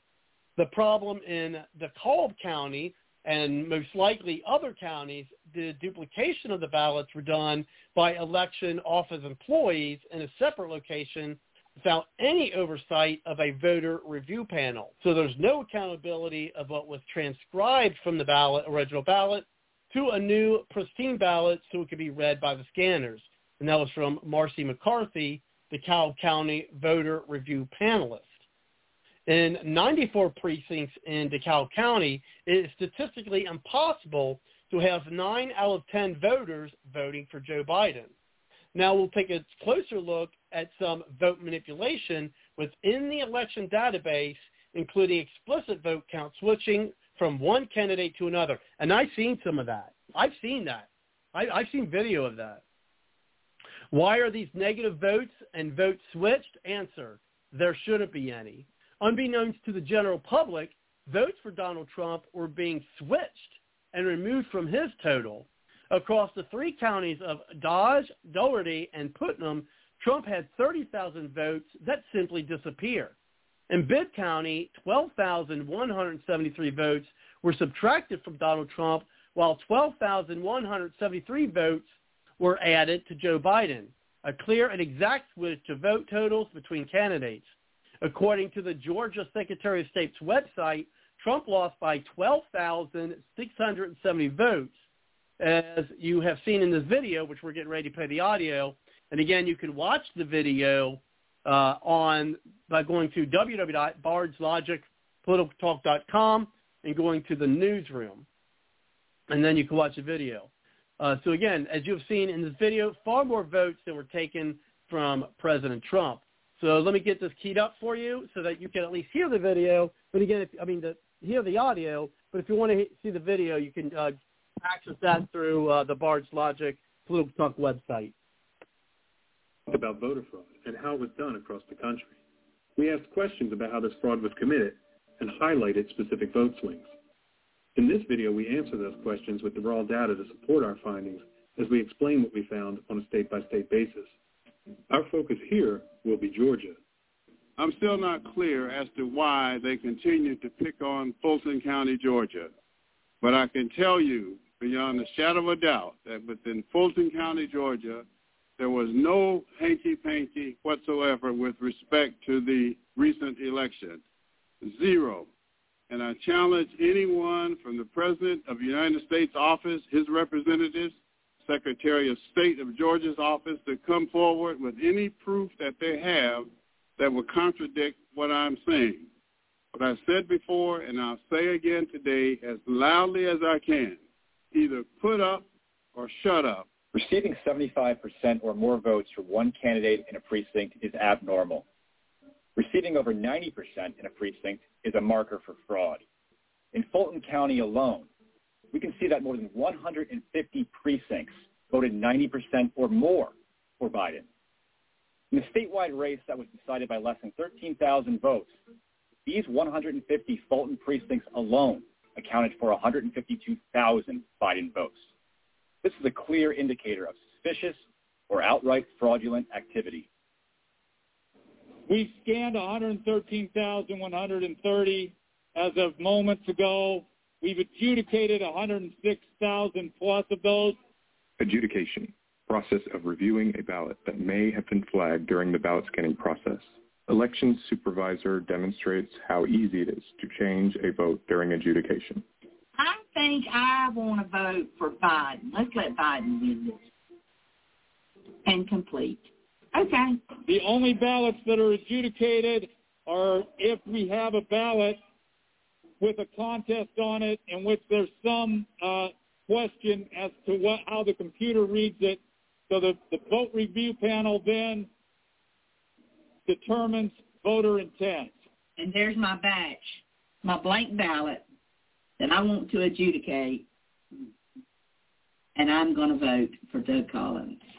And I am going to complete it, and I just counted that vote. So what's the problem in DeKalb County, and most likely other counties, is that the duplication of the ballots were done by election office employees in a separate location without any oversight of a voter review panel. So there was no accountability of what was transcribed from the original ballot to a new pristine ballot so it could be read by the scanners. In 94 precincts in DeKalb County, it is statistically impossible to have 9 out of 10 voters voting for Joe Biden. We've just seen a few examples of statistical irregularities and impossibilities. Now, let's take a closer look at some vote manipulation within the election database, including explicit vote count switching from one candidate to another. We can see in Dodge County, there's a lot of strange activity going on. The left side of the screen shows incremental votes as they were reported for both Election Day and absentee. On the right, we can see the total vote counts, which should only be incremental, moving as the county reported in real time. Again, here we're focusing only on Donald Trump's votes. So this wouldn't necessarily be captured at the state totals as they're reported on TV, since one county's deduction in votes can be offset by another county's reporting of equal or greater votes. The first question you're going to want to ask, or already have asked, is why are any bars going negative? And the answer is they shouldn't. Unbeknownst to the general public, votes for Donald Trump were being switched and removed from his total, which often coincided with other precinct updates that simultaneously offset deductions so that they appeared to remain neutral to outside observers. Across the 3 counties of Dodge, Daughtry, and Putnam, Trump has over 30,000 votes that simply disappear. Here, we have clear visibility of an event that occurred at the county level as we compare 2 data sources. In this case, Donald Trump reported 29,391 votes at 9/11 local time in Bibb County, Georgia. Simultaneously, Joe Biden was reported to have 17,218 votes. Minutes later, at the next reported time update from the precinct data sources, Donald Trump is reported to have 17,218 votes, and Biden now has 29,391 votes. A clear and exact switch of vote totals between candidates. Because there is a time lag between each state-reported aggregation of county results, this type of switch can go undetected in state reporting, as long as it falls after the latest state refresh and before the next state update. According to the Georgia Secretary of State website, Trump lost by 12,670 votes. As you saw earlier in this video, far more than that were taken from President Trump. In statistics, an anomaly or outlier is an observation or event that deviates so much from other events that it arouses suspicions in its generation. In this, an isolation force is defined as a specialized learning algorithm for anomaly detection that works to the principle of isolating these outliers and flagging them for potential review. Remember these graphs when you meet your government officials in person. The burden of proof is on the system to prove our elections were fair, and not the people. Okay, so here's how your vote is counted in Georgia using Fulton County's process as an example. So after you check in at a poll pad to vote on Election Day, you go to an ImageCast precinct terminal. After you cast your vote, a ballot image is saved on the machine. And after all the polls close, the SD cards containing all the ballot images are removed from the terminals and transported by car to, in Fulton County, one of 4 drop-off locations. Then it's transferred by police escort to the 1365 English Street warehouse. Inside of there, it is run through a tabulation software called Democracy Suite, which counts the ballots and exports the totals to a Dominion server that inserts those totals into a SQL Server database. From that point, it's directly transmitted to the CITL Election Night Reporting Server. The Election Night Reporting Server is responsible for transmitting the totals to the Secretary of State for output to their website and data aggregators like Edison, who then transmit that data to the networks.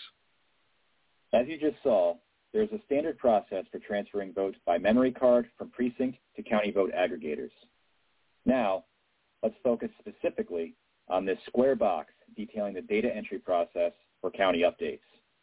The following options are available to anyone with access to these computers working in the election software: updating vote batches, rejecting vote batches, and even more notable, generating new or temporary batches that can be injected directly into the vote tally.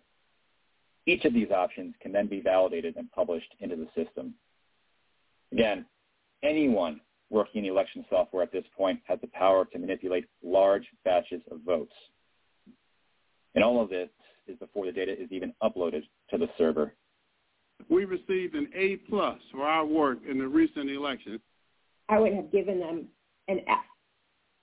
As a cybersecurity professional working in the technology industry for over 2 decades, I was absolutely astounded at being a voter review panel in that the Dominion systems in which we are adjudicating ballots in have no ability to have an audit, controls, in that a voter review panel could change ballots without any knowledge, without any record, and cast ballots on behalf of the voter without their knowledge of how their vote was cast.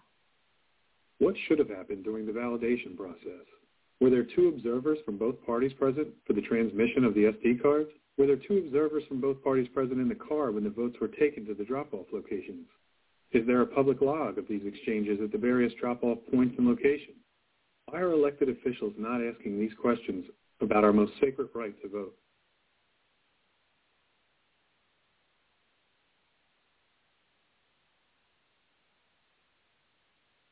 And that is the end of the audio. I definitely recommend, if you're listening to this episode, to go to the www.bardslogic.politicaltalk.com and watch the video. It's always nice to have added video for that, and I'm going to be sending some of that video out myself. So let's go ahead, and we do have some more callers. If you'd like to chime in on anything we've talked tonight or anything you've heard so far, just push the 1 on your number dial, and we'll get you in. So, there is all the statistical data, and I do see someone from Skype wants to get in. I'll get you in the show shortly. And Joseph, you see the statistical data there, and you would think at this point someone would try to find, the actual paper ballots so that we could actually look at those, see what the chain of custody are.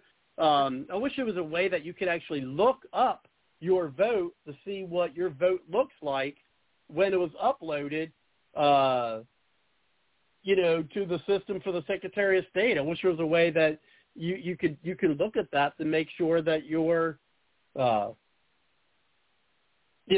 wasn't manipulated. I don't even know if that's kind of technology exists, but I can't imagine us not being able to develop something like that, I wouldn't think. Well, I mean, what do you think? Exactly. It's called American ingenuity. I mean, we have proven throughout our history that we're capable of achieving great things, great feats when we're all are on the same page. And I'll just say one more thing that I've been saying on this show for a long time.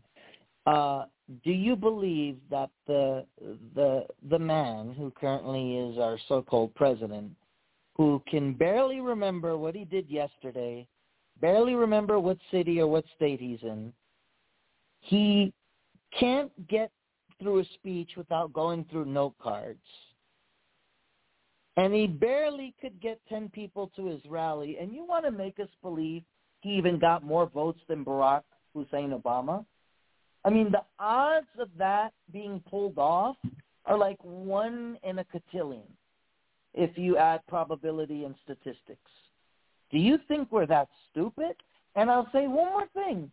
If he really legitimately won, then why did Democrats fight so hard to suppress all of President Trump's inquiries into the 2020 election? You'd have nothing to hide, right? You would think that if you legitimately won the election fair and square, then let the Trump legal team process play out, because at the end of the day, if the truth is on your side, well, they can't fabricate something that never happened.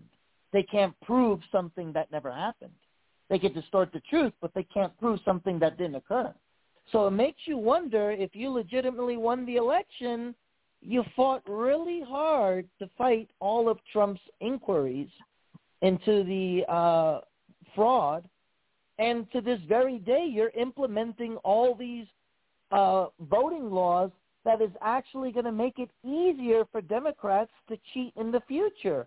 So if you legitimately, really, truly won, you wouldn't have to go to these levels. You wouldn't have to stoop to these levels. You wouldn't need to, because you'd have the American people on your side. You'd have the truth on your side. You have the facts on your side. So it just makes you wonder how some people still can make the claim, oh, well, the Trump people didn't prove that it was stolen, because every legal claim or every, motion that he filed was rejected or denounced. But once again, you expect us to believe Biden, who couldn't even get 10 people to his rally, Biden, who campaigned in the basement, Biden, who reads off of note cards, won more votes than any other president in history. And may I remind you, in the House races where Trump was on the top of the ticket, not one Republican incumbent lost their seat in the House. If anything, we gained. The Senate was left at a 50-50. What does that say? And I will defer back to you so that other people can chime in and, opine. And I will, and I will defer to Joe. Thank you very much, Joe, for coming on to the program tonight. Thank you very much. How are you tonight? I'm fine, guys, and I have nothing to say because Joseph said it all. So I just wanted to know the name of the video. Well, the name of the video, it doesn't really give it a name, but it says Georgia subtracted 42,173 votes from Trump and adjudicated more than 106,000. If you want to access it, go to www.bardslogicpoliticaltalk.com and then go to the Bards Logic newsroom, where you could go to there, and that'll show you to the website that you can get the video. And the website, if you scroll down, in the politics, I believe it's in the politics section, you'll be able to find that. Okay, thanks. Yes, you'll probably be able to find it. Yeah, somewhere in there. Let's see, I'm on the website now. Yeah, and that's also where you could get from the Indivisible video I played earlier as well. So yeah, right. you could find it there. Okay. So now, we can actually see the video.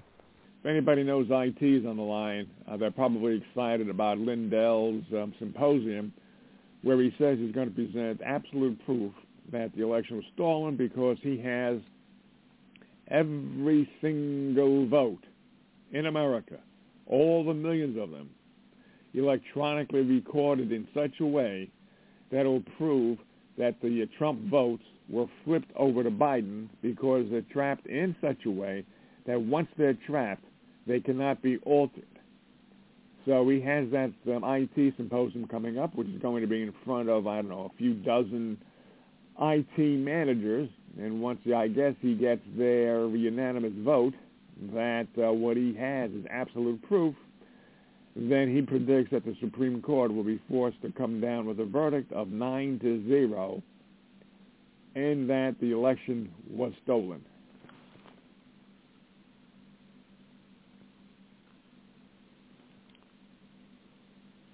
And while I'm mentioning links here, I wouldn't feel like I was doing my due diligence. We remember some time ago we had Jack Lombardi on the show, and he's running against Adam Kinzinger.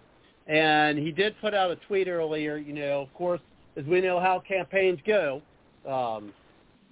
they do have where they need donations. And so at this point, it's LombardiForCongress.com.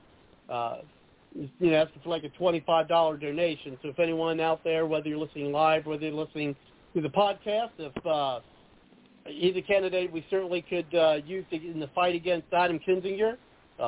If you missed the show with him on it, the guy stayed on for 3 hours, and I've been working on a candidate now who said they can't come on at 10 o'clock at night.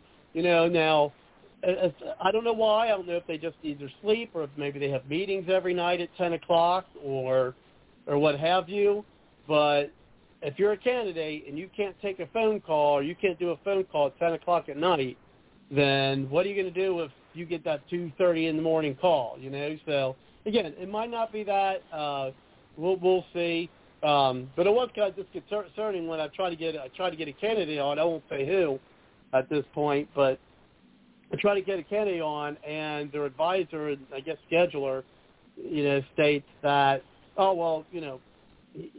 don't. The person doesn't do 10 o'clock, interviews. Can't do 10 o'clock. So it's like, well, I hope he's not like Sleepy Joe and he's already in bed. Again, it could be where that just be meetings. Maybe he does dinner. Maybe that's family time. I don't know. But still, that would be something that, I don't know. And I reached back out and said, okay, well, we could do alternative times, alternative days like we have done before in the past on the show. But we'll see. I'll keep you updated when we get folks on. But yeah, I kind of made a faux pas tonight, Joe.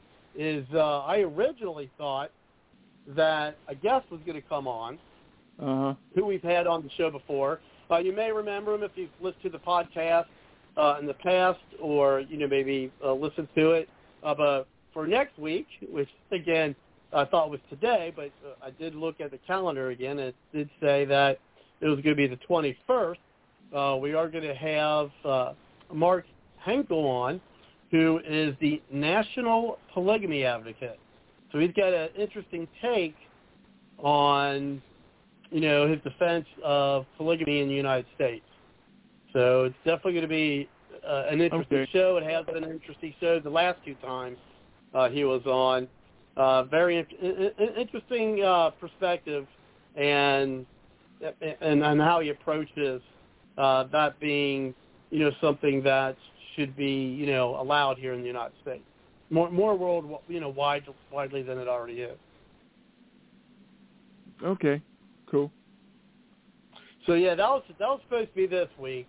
Next week, but I put it in for it to be this week, so I'll have to try to make some changes on the description of. Well, I'd rather hear about the election fraud and whatever kind of evidence that's being presented than hear about polygamy.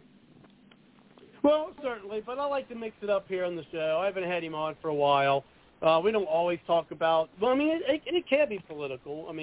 But yeah, I understand. We'll talk about that too. But again, I do like to mix it up some. Again, it's an interesting topic. At least for me, it's an interesting topic. I mean, as I say in the website, I'll talk about as much as I can what people want to talk about, but every once in a while I'll, throw in some topics that I think are pretty interesting. And for me, at least, and especially the way, what his arguments are. I mean, I find them fascinating, to be honest. All right. Okay. Well. Yeah. But anyway, so but I mean, I'm glad we're talking about the whole voter fraud, because I mean, you're hearing a little bit about it still, but I mean, people really aren't talking that much about it, though. I mean, it's like, not only are they not talking about it, they can't really reinstate Trump. It don't matter anymore. But can you hear me? It does. Not only are they not talking about it, Bill O'Reilly says the election was not stolen. He also says that when Biden announced that he was going to go do this door-to-door, checking if people got vaxxed or not, Bill O'Reilly said he can't do that because it's unconstitutional, it's against the law. I think Bill O'Reilly, along with some of the other political pundits, have sold out. They may be afraid of the lawsuit from Dominion or being fired by their masters. Oh, well, he's done that. No, I think he sold out a long time ago. I remember one time, here's a little funny story for you guys, is that, so here, I'm not, so if you remember, I used to watch the show, and you used to be able to email them. And I actually emailed into a show about Romney and asking them how could he support, because he was a Romney supporter. I mean, even during the primary, he was a Romney supporter. Oh, and, I kind of emailed him about why is Fox pushing Romney when there's candidates who are more conservative in the, in the race. And so I was asking him about that in my email. And, of course, he denied it on the show, but the part that's kind of funny is here you got this very intellectual guy, right? Supposedly, he's a smart guy. So this real intellectual guy, and the guy couldn't even pronounce my last name. And it's not like it's a foreign-sounding last name. It's an easy last name, which I won't say here on the show because I've already had a couple people, not just on the show, but I had somebody on Twitter one time. I had to change my Twitter one time because I actually, the guy, frankly, long story short, the guy looked me up. The guy, I mean, I had different pages I had to shut down and everything because this guy on Twitter, he actually looked me up and tried to get me fired from my job. So I'm like, wow, that's pretty petty. When a guy, sees you on Twitter, sees you on the, your name on the radio. Yeah. And they try to get you fired from your job. It's unbelievable. I mean, I actually had like multiple high-up people from the, from my department in the company I work for actually look into this thing, and I had a meeting with, with two supervisors, two managers or whatever, about it. I'm like, are you kidding me? It was ridiculous. So this guy actually, obviously I didn't get fired because I'm still working there, but. Are we talking about Bill O'Reilly, the intellectual who couldn't keep it in his pants and got fired from Fox? Oh, that Bill O'Reilly. Yeah, he's really smart. Yeah, absolutely. Is that why he got fired? Yes, that is exactly he got a why sexual harassment. Joe, I think you remember that, right? He was accused of many sexual assault allegations, and they were proven correct. And a lot of women came out, including people working on Fox. And that's why he fell from grace. And they fired him, and, of course, they gave him a severance. But, Joe, I think you remember that. I think that happened, when, Joe? I think around 2013 or 14, around that? Technically, Joseph, he didn't get, they didn't prove it. He settled out of court for $25 million. Yeah, I've got a hard time. I mean, he may or may not have done it. I just have he may or may not have done it. And I don't put a whole lot of credence in the Me Too movement anyway. Okay? No, I don't either. I mean, I think he could have very well gotten. I think a lot. I mean, he might have done it with some, but once they all start jumping on board, that's when I start getting suspicious. That's when I start getting suspicious, when a lot of people start jumping on board. Yeah. Correct. Like, say, for example, Cuomo. Cuomo in New York is a lousy governor. They even have a worse mayor, de Blasio. So what I figured was Cuomo had to have angered the wrong people, the real powers that be, not his constituents. Because if you remember, he was accused and had denied it of saying that nursing homes had to, or they were mandated to take in COVID patients from hospitals. So they did that. He signed a directive. He had it up on the web. It got taken down. Now, for a while he was accused of it. He tap danced around it. Nothing happened to him. Then all of a sudden, a few months ago, this Letitia James, she's the Attorney General for New York. She comes after him. She's a Democrat. Then a few women came after him for sexual harassment. Then the total went up to 7. Okay, now you don't hear anything of it. Now the funny thing about it is that Letitia James came right behind Cuomo with a directive to the nursing homes and told them that they should follow the directive of Cuomo mandating that they take in COVID patients. So she was complicit in the what should be termed murder of those nursing home patients. But she's after Cuomo. So now you don't hear anything of it, so I'm sure that he kissed the ass of the powers that be so that he could get back into favor again. He must have been a little bit too wide for his britches at one point. You know what I don't understand, though? What I don't understand and is very disappointing is at least Californians, they have the guts to come out in large numbers and recall Governor Newsom. And and also the same thing with Governor Whitmore in Wisconsin. Michigan. I'm sorry, Michigan. My apologies. Yeah, Michigan. I'm kind of confused, Joe. I haven't lived in New York in a long time. What's going on with New Yorkers in New York who have not even tried to recall Cuomo in any way, shape, or form? I would agree that his acts during the lockdown measures were 10 times more egregious compared to Whitmer's and compared to Newsom, and yet no one has even dared to try to recall him whatsoever. Yeah, or Dems threatened to impeach him, but they haven't followed through. Well, whatever you read about New York is what I read about New York. I'm only guessing that since it's a Democratic city and a Democratic state for the most part, that they're not going to because they're Democrats, immigrants, and stupid. So, and in terms of the recall in California, the same thing going on with the recall is the same thing going on with the election fraud. I just took a look at the posted cumulative results, current results of what's happening with the recall there, and do you actually know that they have on the web saying that more people want Newsom to stay in as governor than to get him out? I don't believe it. I believe more people want him out than to have him stay in.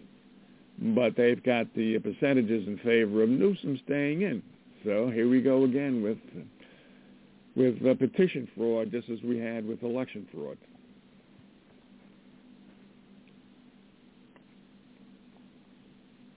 That is indeed very disappointing. I hope there's a Hail Mary, and I hope Newsom does actually successfully get recalled, and Whitmer as well. But you bring a valid point, and that is scary, Joe. That is very scary. Yeah, it is. So I haven't heard anything more about Cuomo. But when I take a look at the politicians in America, I'm always taking a look at Cuomo, Newsom, Abbott, and DeSantis. Oh, and by the way, DeSantis is the nice new flavor of the month. He is the pro-Trump, anti-rhino, anti-Democrat governor But what happened is that he signed a bill saying that vaccine passports were not to be allowed in the state of Florida. Sounds good. Except if you read the bill, I haven't read the bill, but I read the article about the bill, that there's a provision in there that even though he's making vaccine passports illegal, he has in that bill that the state, by any means necessary, I saw this in quotes, by any means necessary, can get any resident of Florida vaccinated.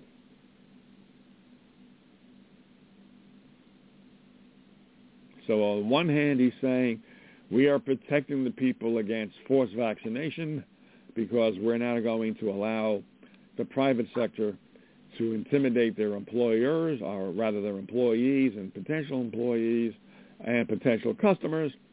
But on the other hand, they're saying, well, we're not going to let them intimidate people, but we will, the state. So I don't trust any of these politicians. Are you talking about for state employees?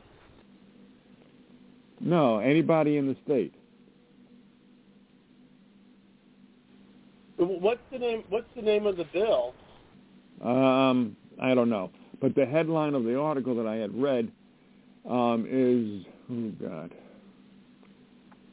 Newsom signs anti-vaccine passport. Well, just put in these keywords. DeSantis, not Newsom, DeSantis, vaccine passport, and by any means necessary. So just put in DeSantis, vaccine passport, and then the phrase, by any means necessary. And within a few websites that pop up, you should get an article written by was it Steve Watson or Joseph Watson, and they talk about it. So those are the keywords I would put in: DeSantis, vaccine passport, and by any means necessary. But has that source been completely validated? Because there's a lot of times that people are reporting inaccurate news. Because I would think if that were true, that would have already been a dumpster fire that would have come all over the national media. Dems would have been enjoying that, and Fox would have covered it. So are you sure that's 100% substantiated? Oh, I don't know if it's accurate. No, that's why there's only what I read. The only way we can find out if it's accurate enough is if we actually go and read the bill. I haven't read the bill. But maybe there's a link to the bill in the article. And if there is, and if that bill does say what the article says it says, then, that's just another politician talking out both sides of his ass.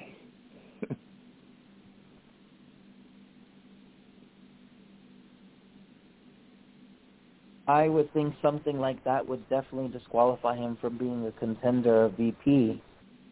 I don't know. I'd have to read the bill to just make sure, because I know there's a lot of news outlets out there that are reporting fake news every day, so I'm not sure. Absolutely. I guess I'd have to read the bill as well, yeah. If I weren't so lazy, I would go and put on my PC and take a look at it, but I'm here in bed relaxing.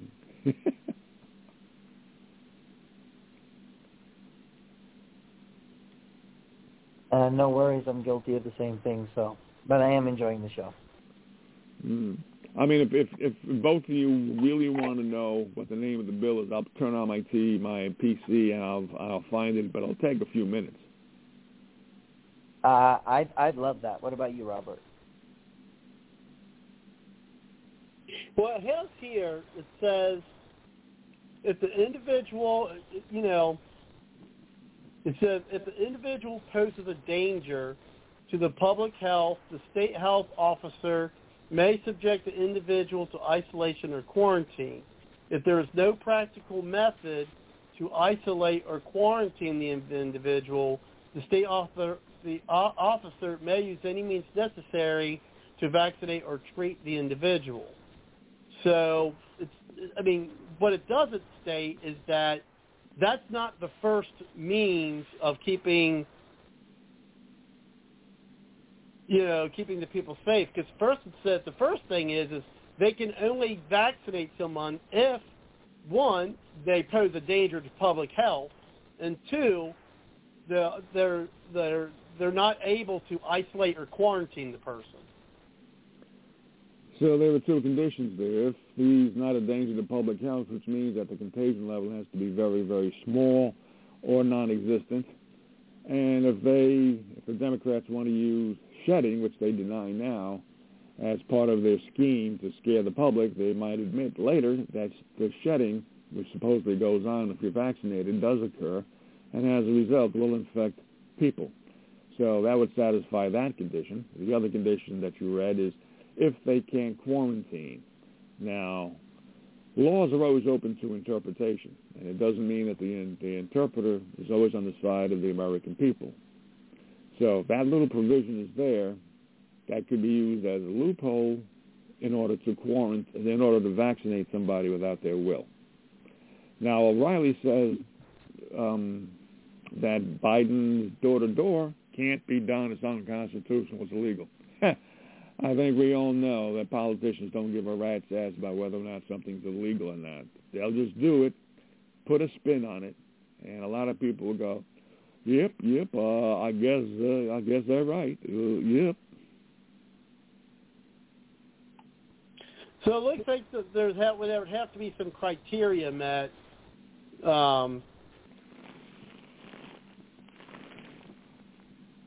in order for that to take place. But again, criteria can be interpreted by any court that wants to either interpret it correctly or incorrectly. And I think most of the judges in the judicial system are as bought off as the politicians are. Well, but remember, it says if the individual is unable to be isolated or quarantined. That's huge. I mean, what circumstances could there be where someone can't be isolated or quarantined? That's right. I mean, Bob. is there anything that could come up that would disallow someone to go under quarantine? Oh, you got COVID. Stay in your house. There you go. That's if someone is unable to be quarantined. I mean, what's the chances of that happening? Now, maybe they're talking about someone who's living on the streets, perhaps. I don't know. But again, I'm just going off of this, where it says, if there is no practical method to isolate or quarantine the individual. So, again, no practical method. I mean, if they come to your house, what would be the chance of that actually happening? Pretty good. If they come to your house and if they find that you're not vaxxed and there's no practical method of quarantining you, well, the practical method is they can take you to jail. That's the practical method of quarantining. Huh?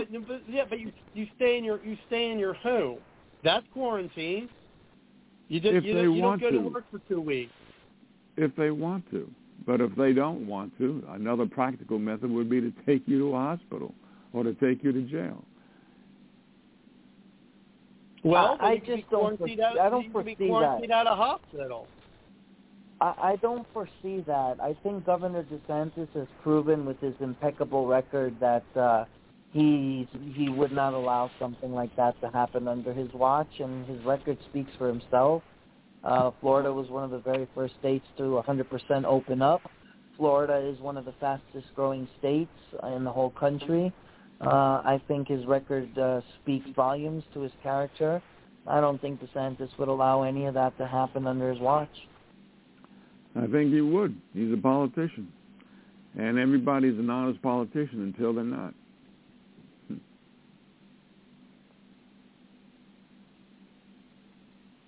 Well, they're all politicians. We're going to have to. You have to put some trust in some people, or else or there's going to be total anarchy. Whether people like government, I'm not saying you rely on government, but what I'm saying is that they're out there. Unless you want to have there be no governing bodies at all. I don't know if that's what you're suggesting, Joe. If you belong to a governing body, especially an elected one, you're considered a politician. I mean, anyone who gets elected is a politician. That's so, right. I mean, unless everyone's appointed by somebody, then someone's a politician. But I think that maybe, I mean, remember, he's the governor. He didn't write the law. He signed it. So if he signed whereas it, then he approved may have signed that, he may have signed that because, like, look, it's so improbable that someone's not going to be able to be quarantined, when the main push of the law is to outlaw, the passports, because it says, no business or government entity will be able to deny you services based on your decision. So you don't have to get it, and they can't deny you services. That's the concern of the passport. The passport isn't the concern like, hey, man, the passport doesn't cover mandatory vaccinations. That's not what the passport's about. The passport is you have to prove you have it in order to get anywhere. Which means you have to be vaccinated. What there should be, what there should be is a separate bill that bans people from being made to have to be vaccinated. That vaccine passport forces you, if you want to get on a plane, see your doctor, go to work, and eventually even get food from the supermarket with a QRC code, you have to get vaccinated, regardless of whether you want it or not. But that's what this bill outlaws. People kept making you show that. Let me go to my PC. The bill outlaws that. It outlaws people needing to show that. That's what the bill outlaws. And I completely get where Joe is coming from. Joe is not the only one that feels a great level of distrust in politicians overall. But you are right, Robert. If we are going to save our republic, if we are going to fight to save our country, we are going to have to put a certain degree of trust in certain politicians who are fighting for the same causes. That's just a leap of faith we're going to have to take, because the other scenario of just saying, by default, you're a politician, therefore I can't trust you, well, that's not going to get us anywhere. And prime example was Donald Trump. I mean, he's not your ordinary politician, but that's the field he entered, and he sure made a gargantuan difference in turning around our country for the better. So we're going to have to put our trust in certain politicians. True. But he's also the catalyst or the cause for the lockdown in the entirety of America, because that was him who came out with the suggestion. I don't know if he had the power to actually mandate it. I don't know if he mandated it, but he suggested it strongly, and most of the states followed, and then they didn't let up. They didn't let up the lockdown. Some of them did. South Dakota didn't lock down. Then he's in favor of the vaccine. That by itself. I've always said that was Trump's biggest mistake on the show, that he should have never shut down our economy. That was a big mistake, and that he has to live with.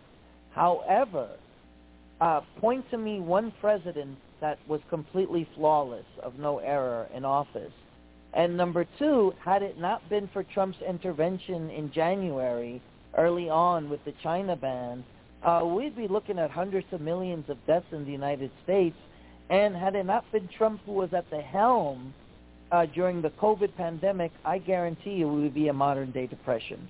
No one would have managed it as well as Trump did.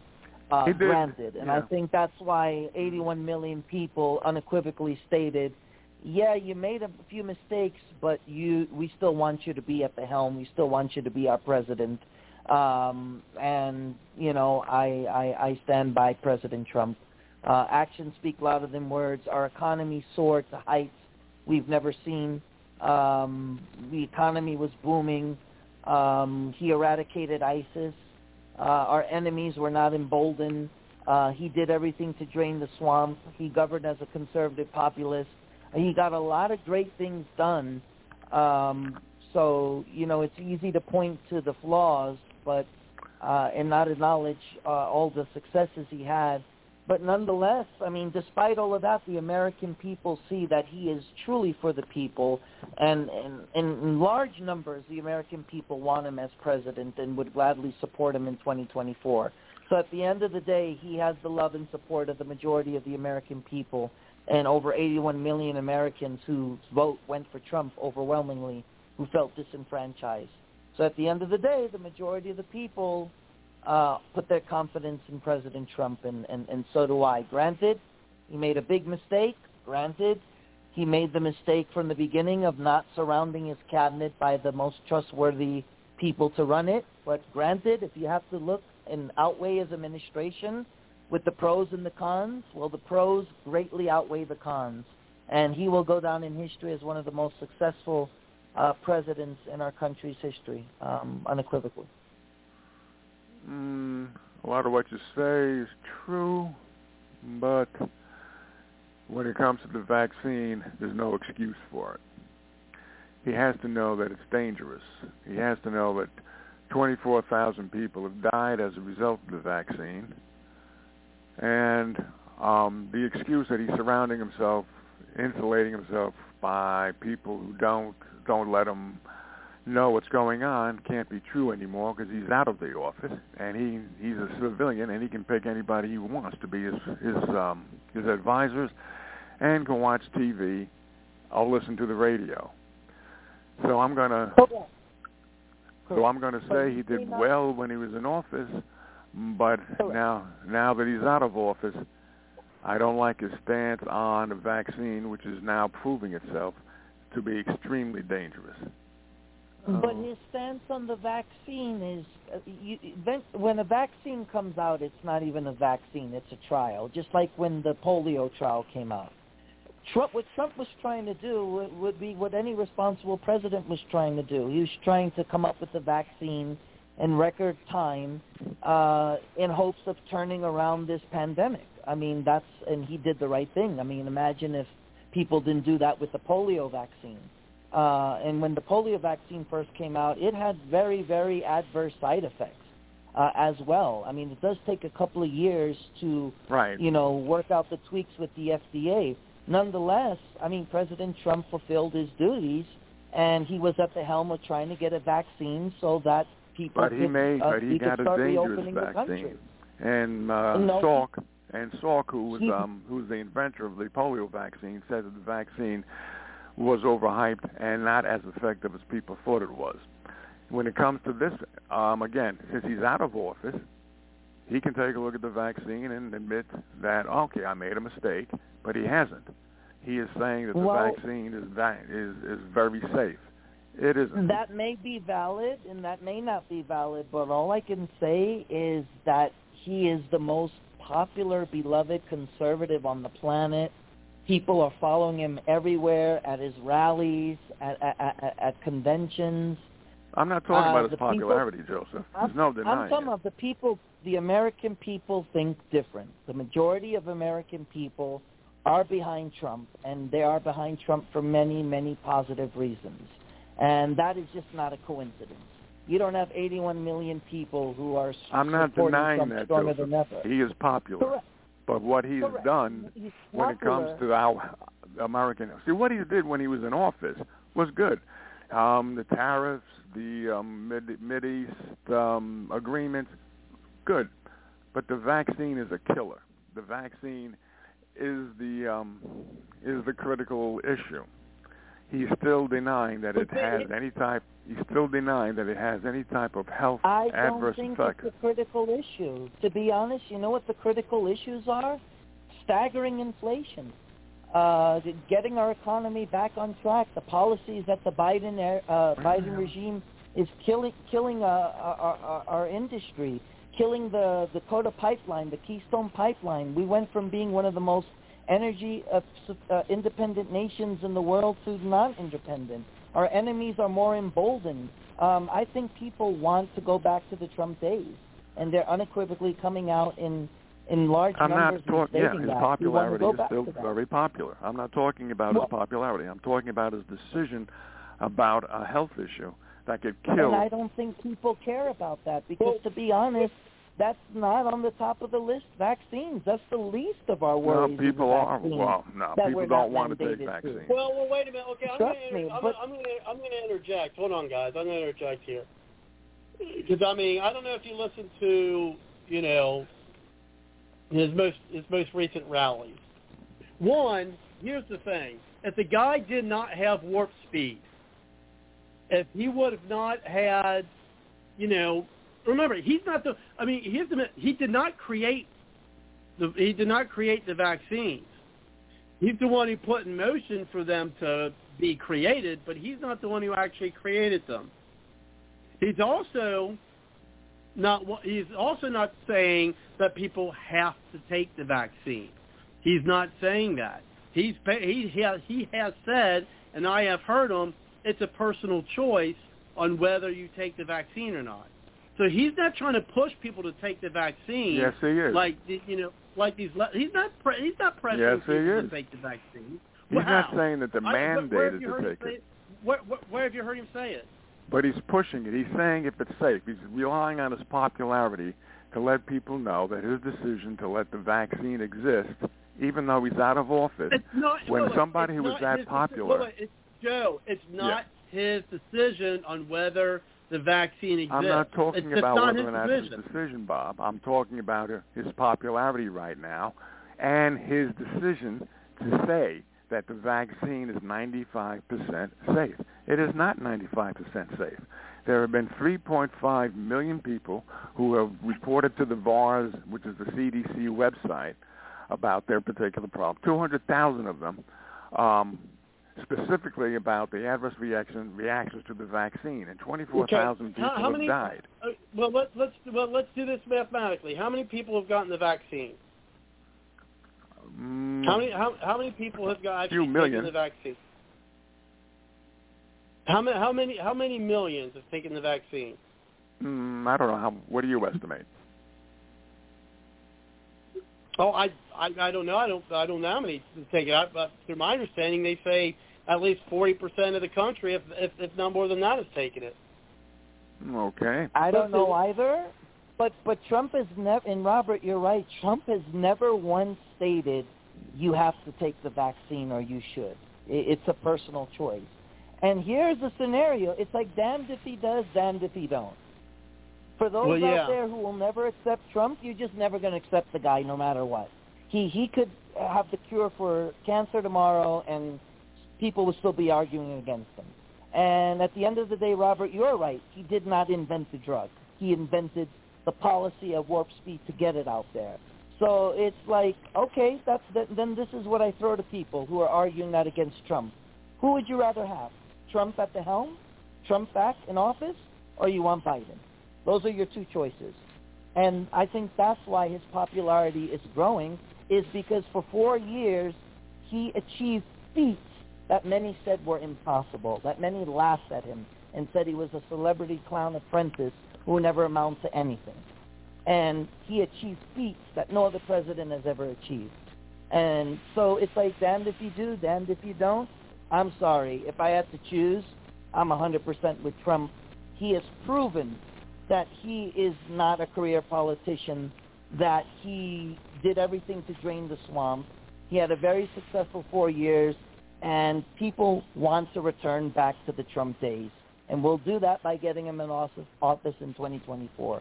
So you're either with Trump, and if you're not with Trump, you can only be on one other side, and that's the Biden side. But you can't have your cake and try to eat it. You don't have to necessarily be on the Biden side, but the thing... Here's the thing. Wait, hold on a second. Here's what I'm trying to find.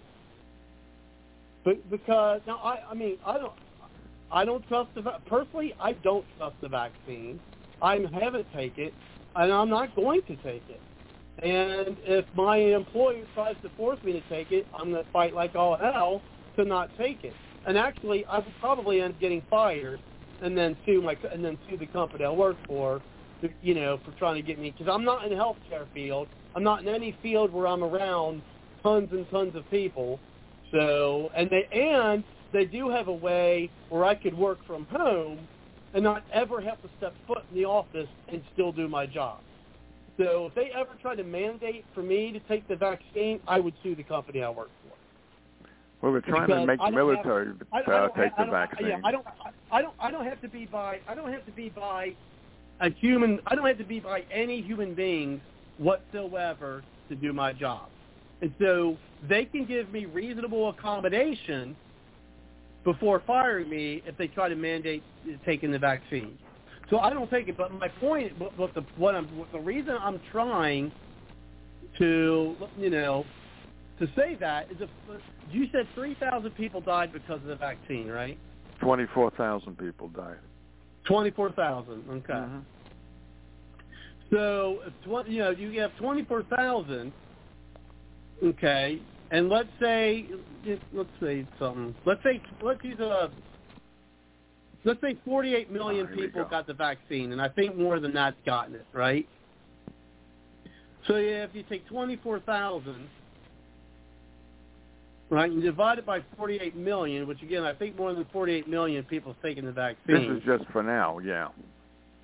Well, yeah, for now, but that is.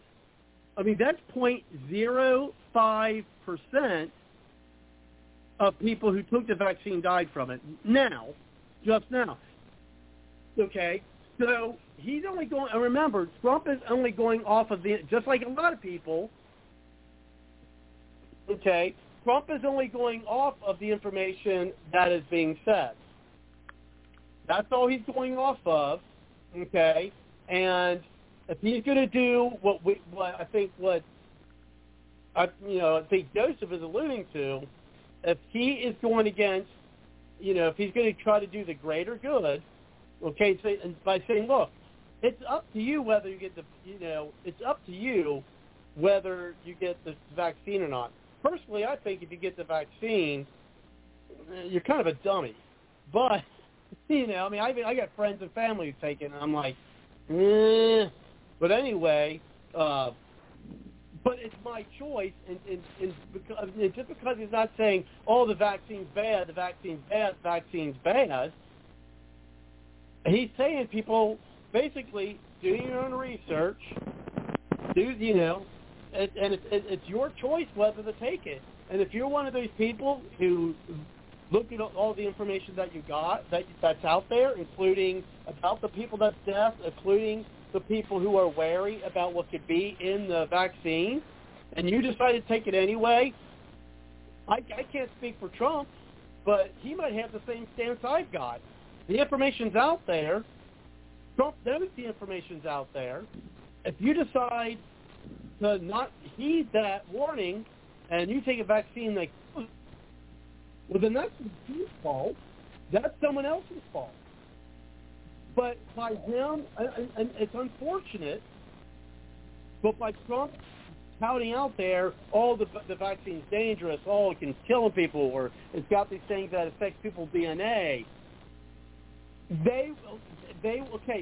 Unfortunately, there's enough people in our nation who was able to be fooled by the media and actually made to hate Trump by the media. The one politician that's finally tried to clean up Washington, even after for decades, almost a century, people were talking about the corruption of Washington, D.C.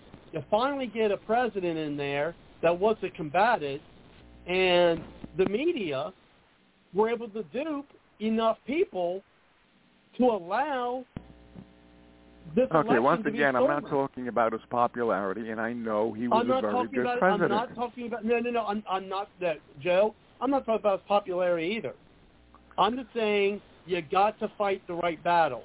And for Trump to come out and say, oh, the vaccine's bad, you shouldn't trust it, you know the media is going to rip him to shreds, and which could very well make another steal in another election that much more possible. Well, that's one way of looking at it. But the thing is, if he's a responsible human, a former president, it's not about. But you guys, it's about his popularity. His popularity allows people to take the vaccine just because he believes that it's good. It's his responsibility as a former president who may be running with DeSantis as a VP to take a look at a major decision to let people know about this particular issue. This issue is a major issue of our time. True.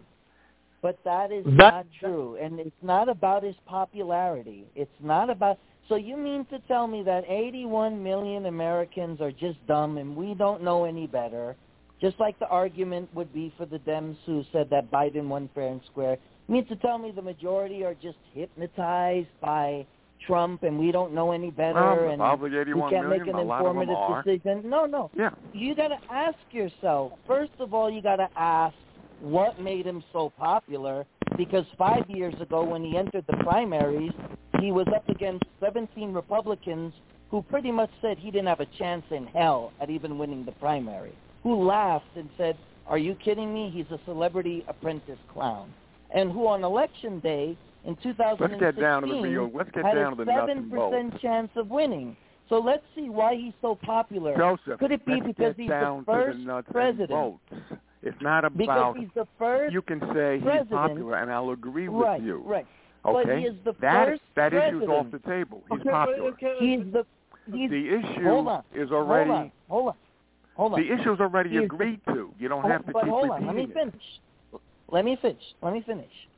He is the first president in a very long time to go into office and to do what he said he was going to do. That's why 81 million Americans voted for him the second time. I'm agreeing with you. He's popular. You've already said this. I'm agreeing with you. We have to talk about what the major issue is. But let me finish. Hold on. Let me finish. Give me a chance. Hold on. Let me finish. And then you have the floor. But give me a chance, because you don't know what I'm going to say until I actually say it. You may think you know what I'm going to say, but you don't know it until I actually say it. Because I can't read your mind, neither can you read mine. I wish we had that ability. If we had that ability, I know what the lotto would be for tomorrow, the numbers. So what I'm trying to say is he proved his worth in office. That's why people want him back in office. And the main issue is not the vaccines. You're actually falling into the Democrat propaganda narrative of making the major focus about vaccines, because most Americans who have been polled and who've been surveyed and who went on the record and saying vaccination is the least of our worries. We have an economy that's on the verge of a modern-day depression that has nothing to do with the vaccines. We have Democrats who are continuing this mantra of making excuses to continue the lockdown measures in blue stronghold states that are crippling the economy. And we have a president that is weak in foreign policy that are emboldening our enemies, such as Iran, North Korea, and China. So let's really address the elephant in the room. People don't wake up every day in the majority thinking about the vaccines. People wake up every day and think, is this going to be the day that I get my pink slip from my job? Is this going to be the day that I could put food on the table for my family? Is this going to be the day that I get evicted from my landlord for not being able to pay rent? Is this going to be the day that I lose my business that's barely hanging on a thread? Is this the day that I'm going to be foreclosed on a mortgage I've had for over 30 years in great standing? When you ask most people, it's the economy, not the vaccines. What the left and the I'm not talking about media the surveys, is Joseph. succeeding You're in keep on doing. talking. I want to interrupt, because I'm wing, already giving you over 8 minutes. I'm almost done. Here's the thing. Hold on, I'm almost done. Just give me a chance. Guys, we're running out of time, unfortunately. All right. Again, this is probably one we could do another hour. But yeah, I promise I'm almost done. I was going to wrap up. All I'm trying to say is, at the end of the day, and then I'll finish and I'll give whoever they want the floor. At the end of the day, Trump has that is not the main issue, and that is what the left-wing media has succeeded in doing, in deflecting from Biden's America collapsing. Is they want to make the vaccine a focal issue. That's what Americans are concerned about, and I'm here to tell you that is not the truth. Americans are scared about the economy.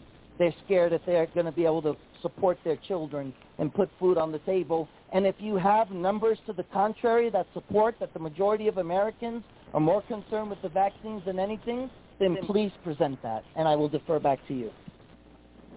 Okay. Now, before I get on Trump for a second, Bob, were you reading?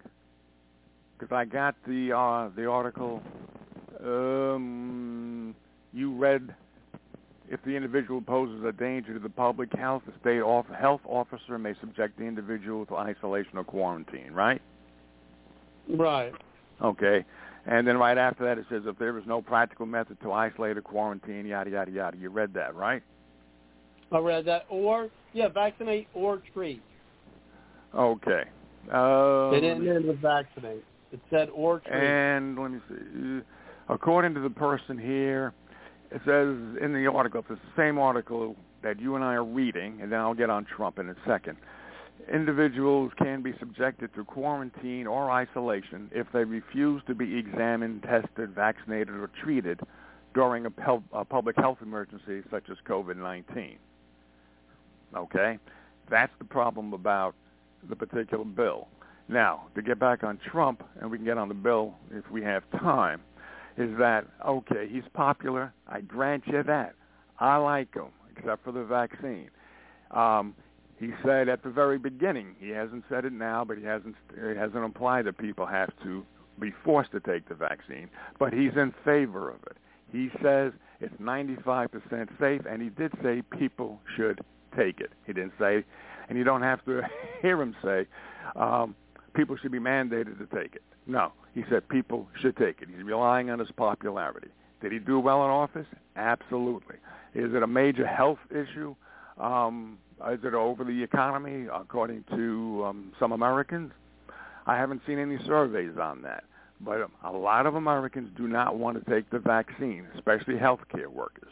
The military is being forced to take it now. That is ridiculous. Mm-hmm. What? What do you mean? That's ridiculous that they're making the military take it. That's ridiculous. They've already like I said, they're thinking about it. They probably will make them take it. Clinton forced the people in the military when he was president to take experimental to take in experiments. So the thing is this vaccine just started recently. People taking it now, the past few months. It's going to have short-term, interim terms, and long-term effects. When you listen to the experts about the vaccine, you don't take it, okay? It is absolutely dangerous. Studies from Harvard and I think from Stanford bear it out. Some people are suing the CDC for false information. Some people asked the CDC for an isolated version of the COVID pathogen. They couldn't supply it. The vaccine, according to people who are involved in bioweapons, say it's a bioweapon. The former director or former official of Pfizer says it is dangerous. Another former official of another company, which has come out with their vaccine, has said the vaccine is dangerous. Trump is out of office. The excuse of his being surrounded by people who won't let him find out what's going on, to me, is a ridiculous argument. He's a free man. He's a person who's always gotten things done his way. He's the person who's in charge, especially now that he's a civilian. He doesn't have to conform to congressional protocols, etc. So, again, I'm concerned about the vaccine because the vaccine will kill everybody if it's as dangerous as the experts say. That is my argument. And if I know it, he should know it. And because we all like Trump when he was in office doesn't mean he can't be responsible for a single major mistake. That's what I'm talking about. Here's the problem. And I might be destroying this phrase, but there's a phrase something like this: I can't do anything for the dead, but I can do things for the living. the quote goes something like that. I can't do anything for the dead. I can only do things for the living. And what I mean by that is Trump may or may not know about all the dangers that you just talked about. Yes, currently he is still a civilian. We all know that Trump is going to run again in 2024. We know it. America is in a dangerous place because there is still a ton of Americans out there who will listen and believe the media. The media is the enemy of the state, of the nation. They are the enemy. Unfortunately, again, there's enough of them, people out there who will believe them, who will listen to what they have to say, to the point where it makes the possibility, if not probability, of them successfully stealing the election happen again. One of the reasons why the election being stolen was successful is because you probably did have tens of millions of people who voted for Biden because they were made to hate President Trump. The man that wanted to get rid of the corruption in Washington, D.C., the media was successful in basically brainwashing them to hate the guy they should be loving because he was trying to get rid of the corruption of Washington, D.C. You know how they twist everything that comes out of his mouth. And the man wants to run for 2024 again, which the people he's fighting for aren't the people who are going to listen and take the vaccine. But on the flip side, the guy's in a quandary because if he starts touting the stuff, look what happened with hydroxychloroquine. Look, I mean, he was while eventually he was in what? Right, while he was in office. Joe. Right. Now it's my turn. Now okay. Let me finish. Mm-hmm. Thank you.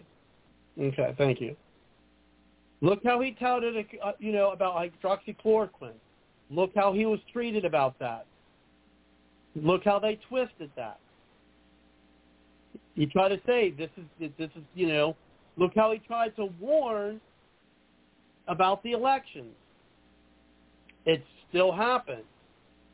So if he goes out and touts what we know, the media, which I don't care how many people say they're not powerful anymore, unfortunately they're still in a powerful force in the United States. And if he goes out with that, they are going to be successful again, I think, because they're going to rip that to shreds.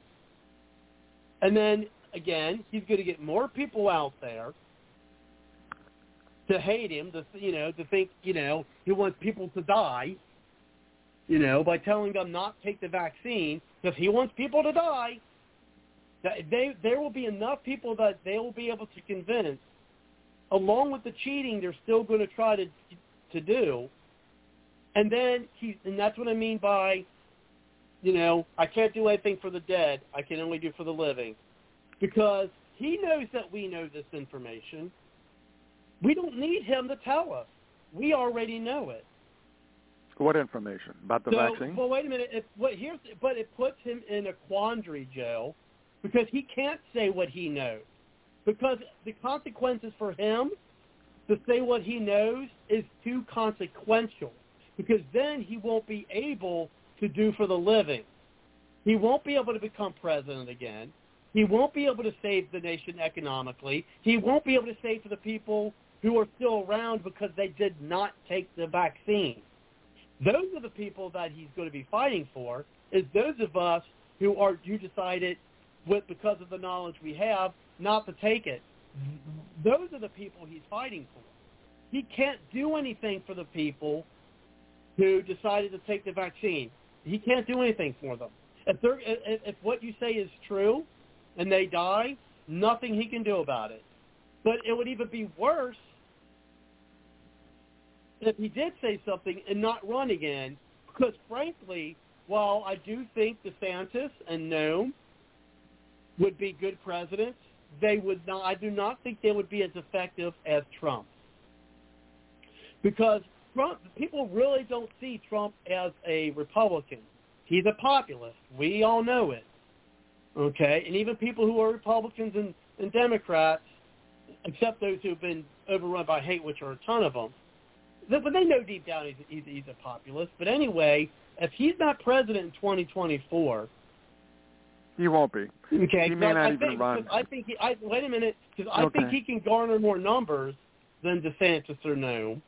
I'm at my PC. I want to know if I should. I'm almost done. Hold on, I want to know if I should shut down my PC. Are we finished with DeSantis? Yeah, we're done. We're probably not going to have time with DeSantis. But we'll okay, talk we're about finished that with at a later time. All right.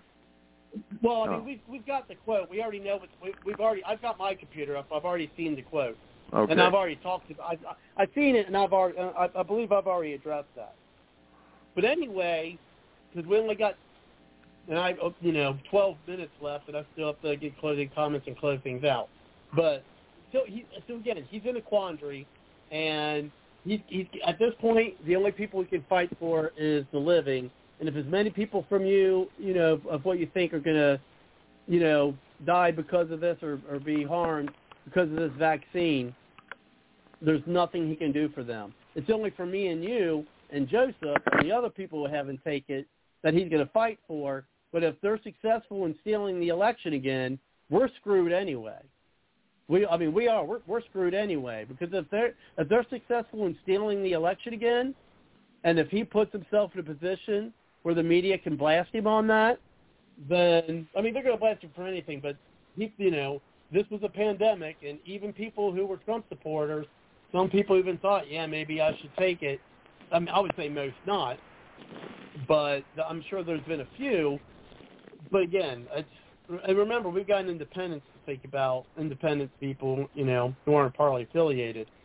But anyway, that's my take on that. He's in a position where he can't talk about it, or he's not going to be able to do the greater good.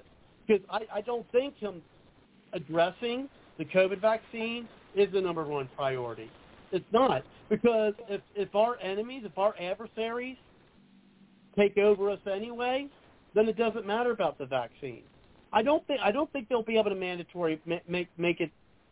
They try to coerce people every way they can, I think there's enough people who aren't going to take the vaccine who will stand up against it. I don't think they'll be able to successfully mandate the vaccine. I think there's too many people against it to be able to do that. Okay. First off, I don't agree with the premise there about they can't. You're muffled, Joseph or Joe. Huh? You're muffled. You're real. It's real quiet. It's real low. Your volume. It was okay before when I was speaking. This is my speakerphone. No, it's better now. It's better now. Okay. Yeah, I can hear you now. All right. So you were saying that he would be in a quandary.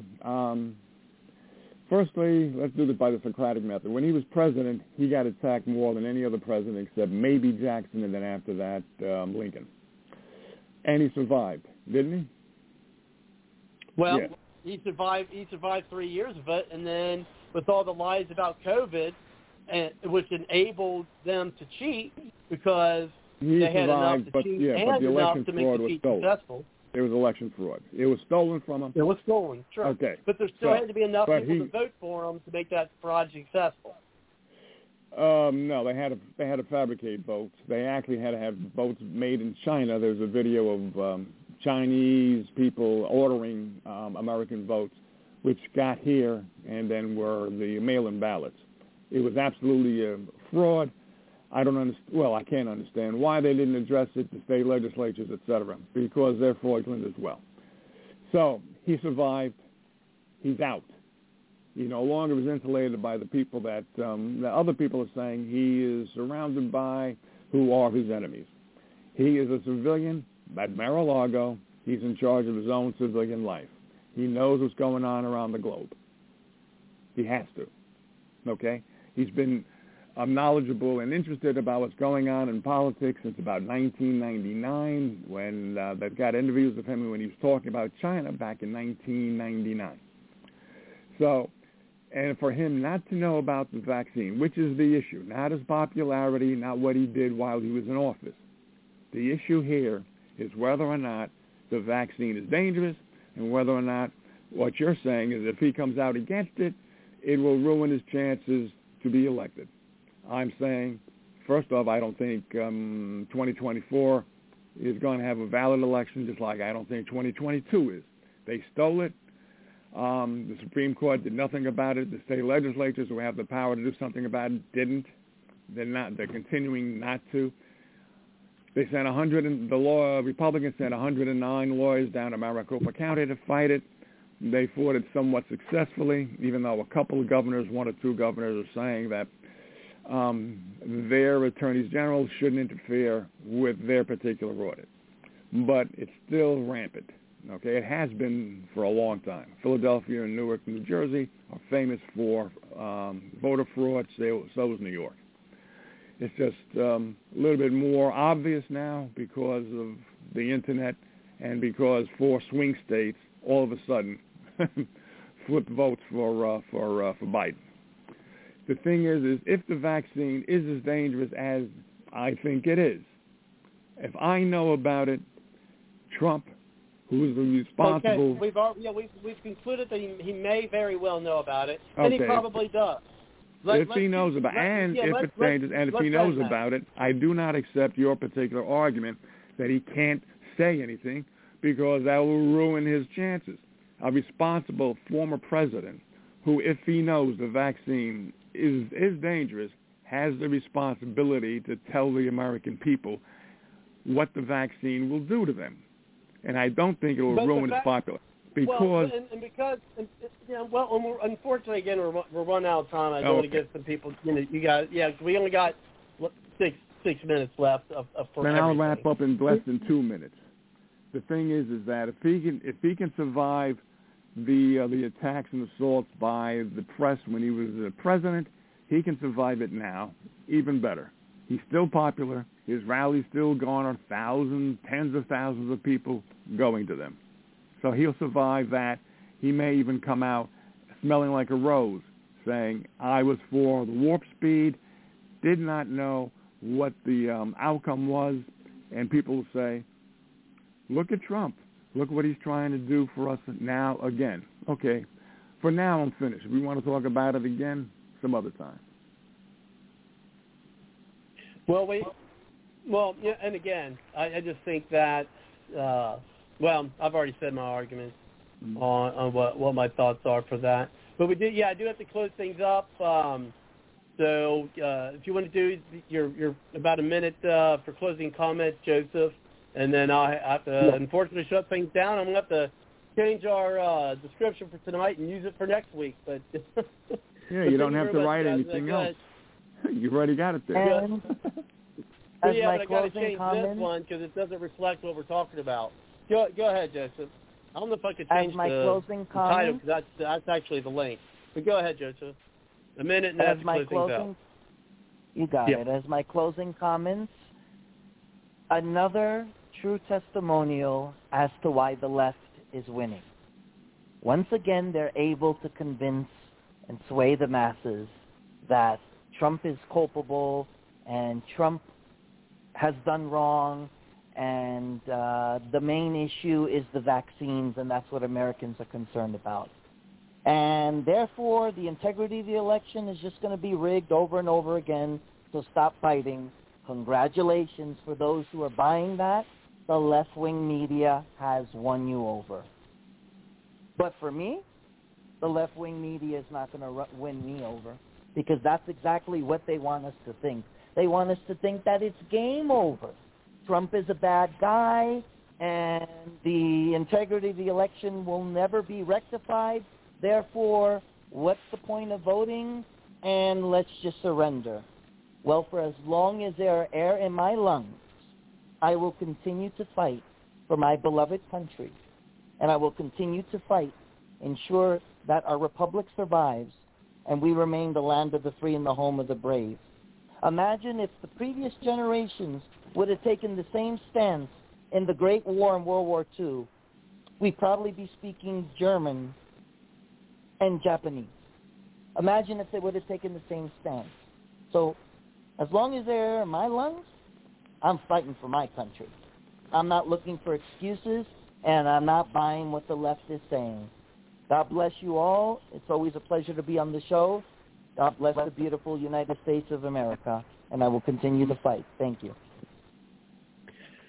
Well, I appreciate it, guys, and we'll see you next week. Got about a minute before I do our closing song by Aubrey Ashburn here, and yeah, I mean, the vaccine, I do think it's a danger. I don't know if it's the number one issue, because if people are going to take it, but then unfortunately that's something that they will have to deal with. I'm a firm believer in personal responsibility. Get my own information. I think everyone else needs to get their own information for themselves and not rely on someone else, whether it's an individual or someone that's considered a leader. I think it's our own responsibility to make our own decision based off of that. And so there's a lot of people who may very well will be affected and or even die from this vaccine. It's, again, one of the reasons why I chose and my family chose not to take it. And I'll fight everything against if it's trying to be forced on me. But I guess if a lot of people do pass from it, I won't be one of them. So we'll close tonight with the song there. Thank you very much, folks. Have a good night, and we'll see you next time. Take care. Take care, people.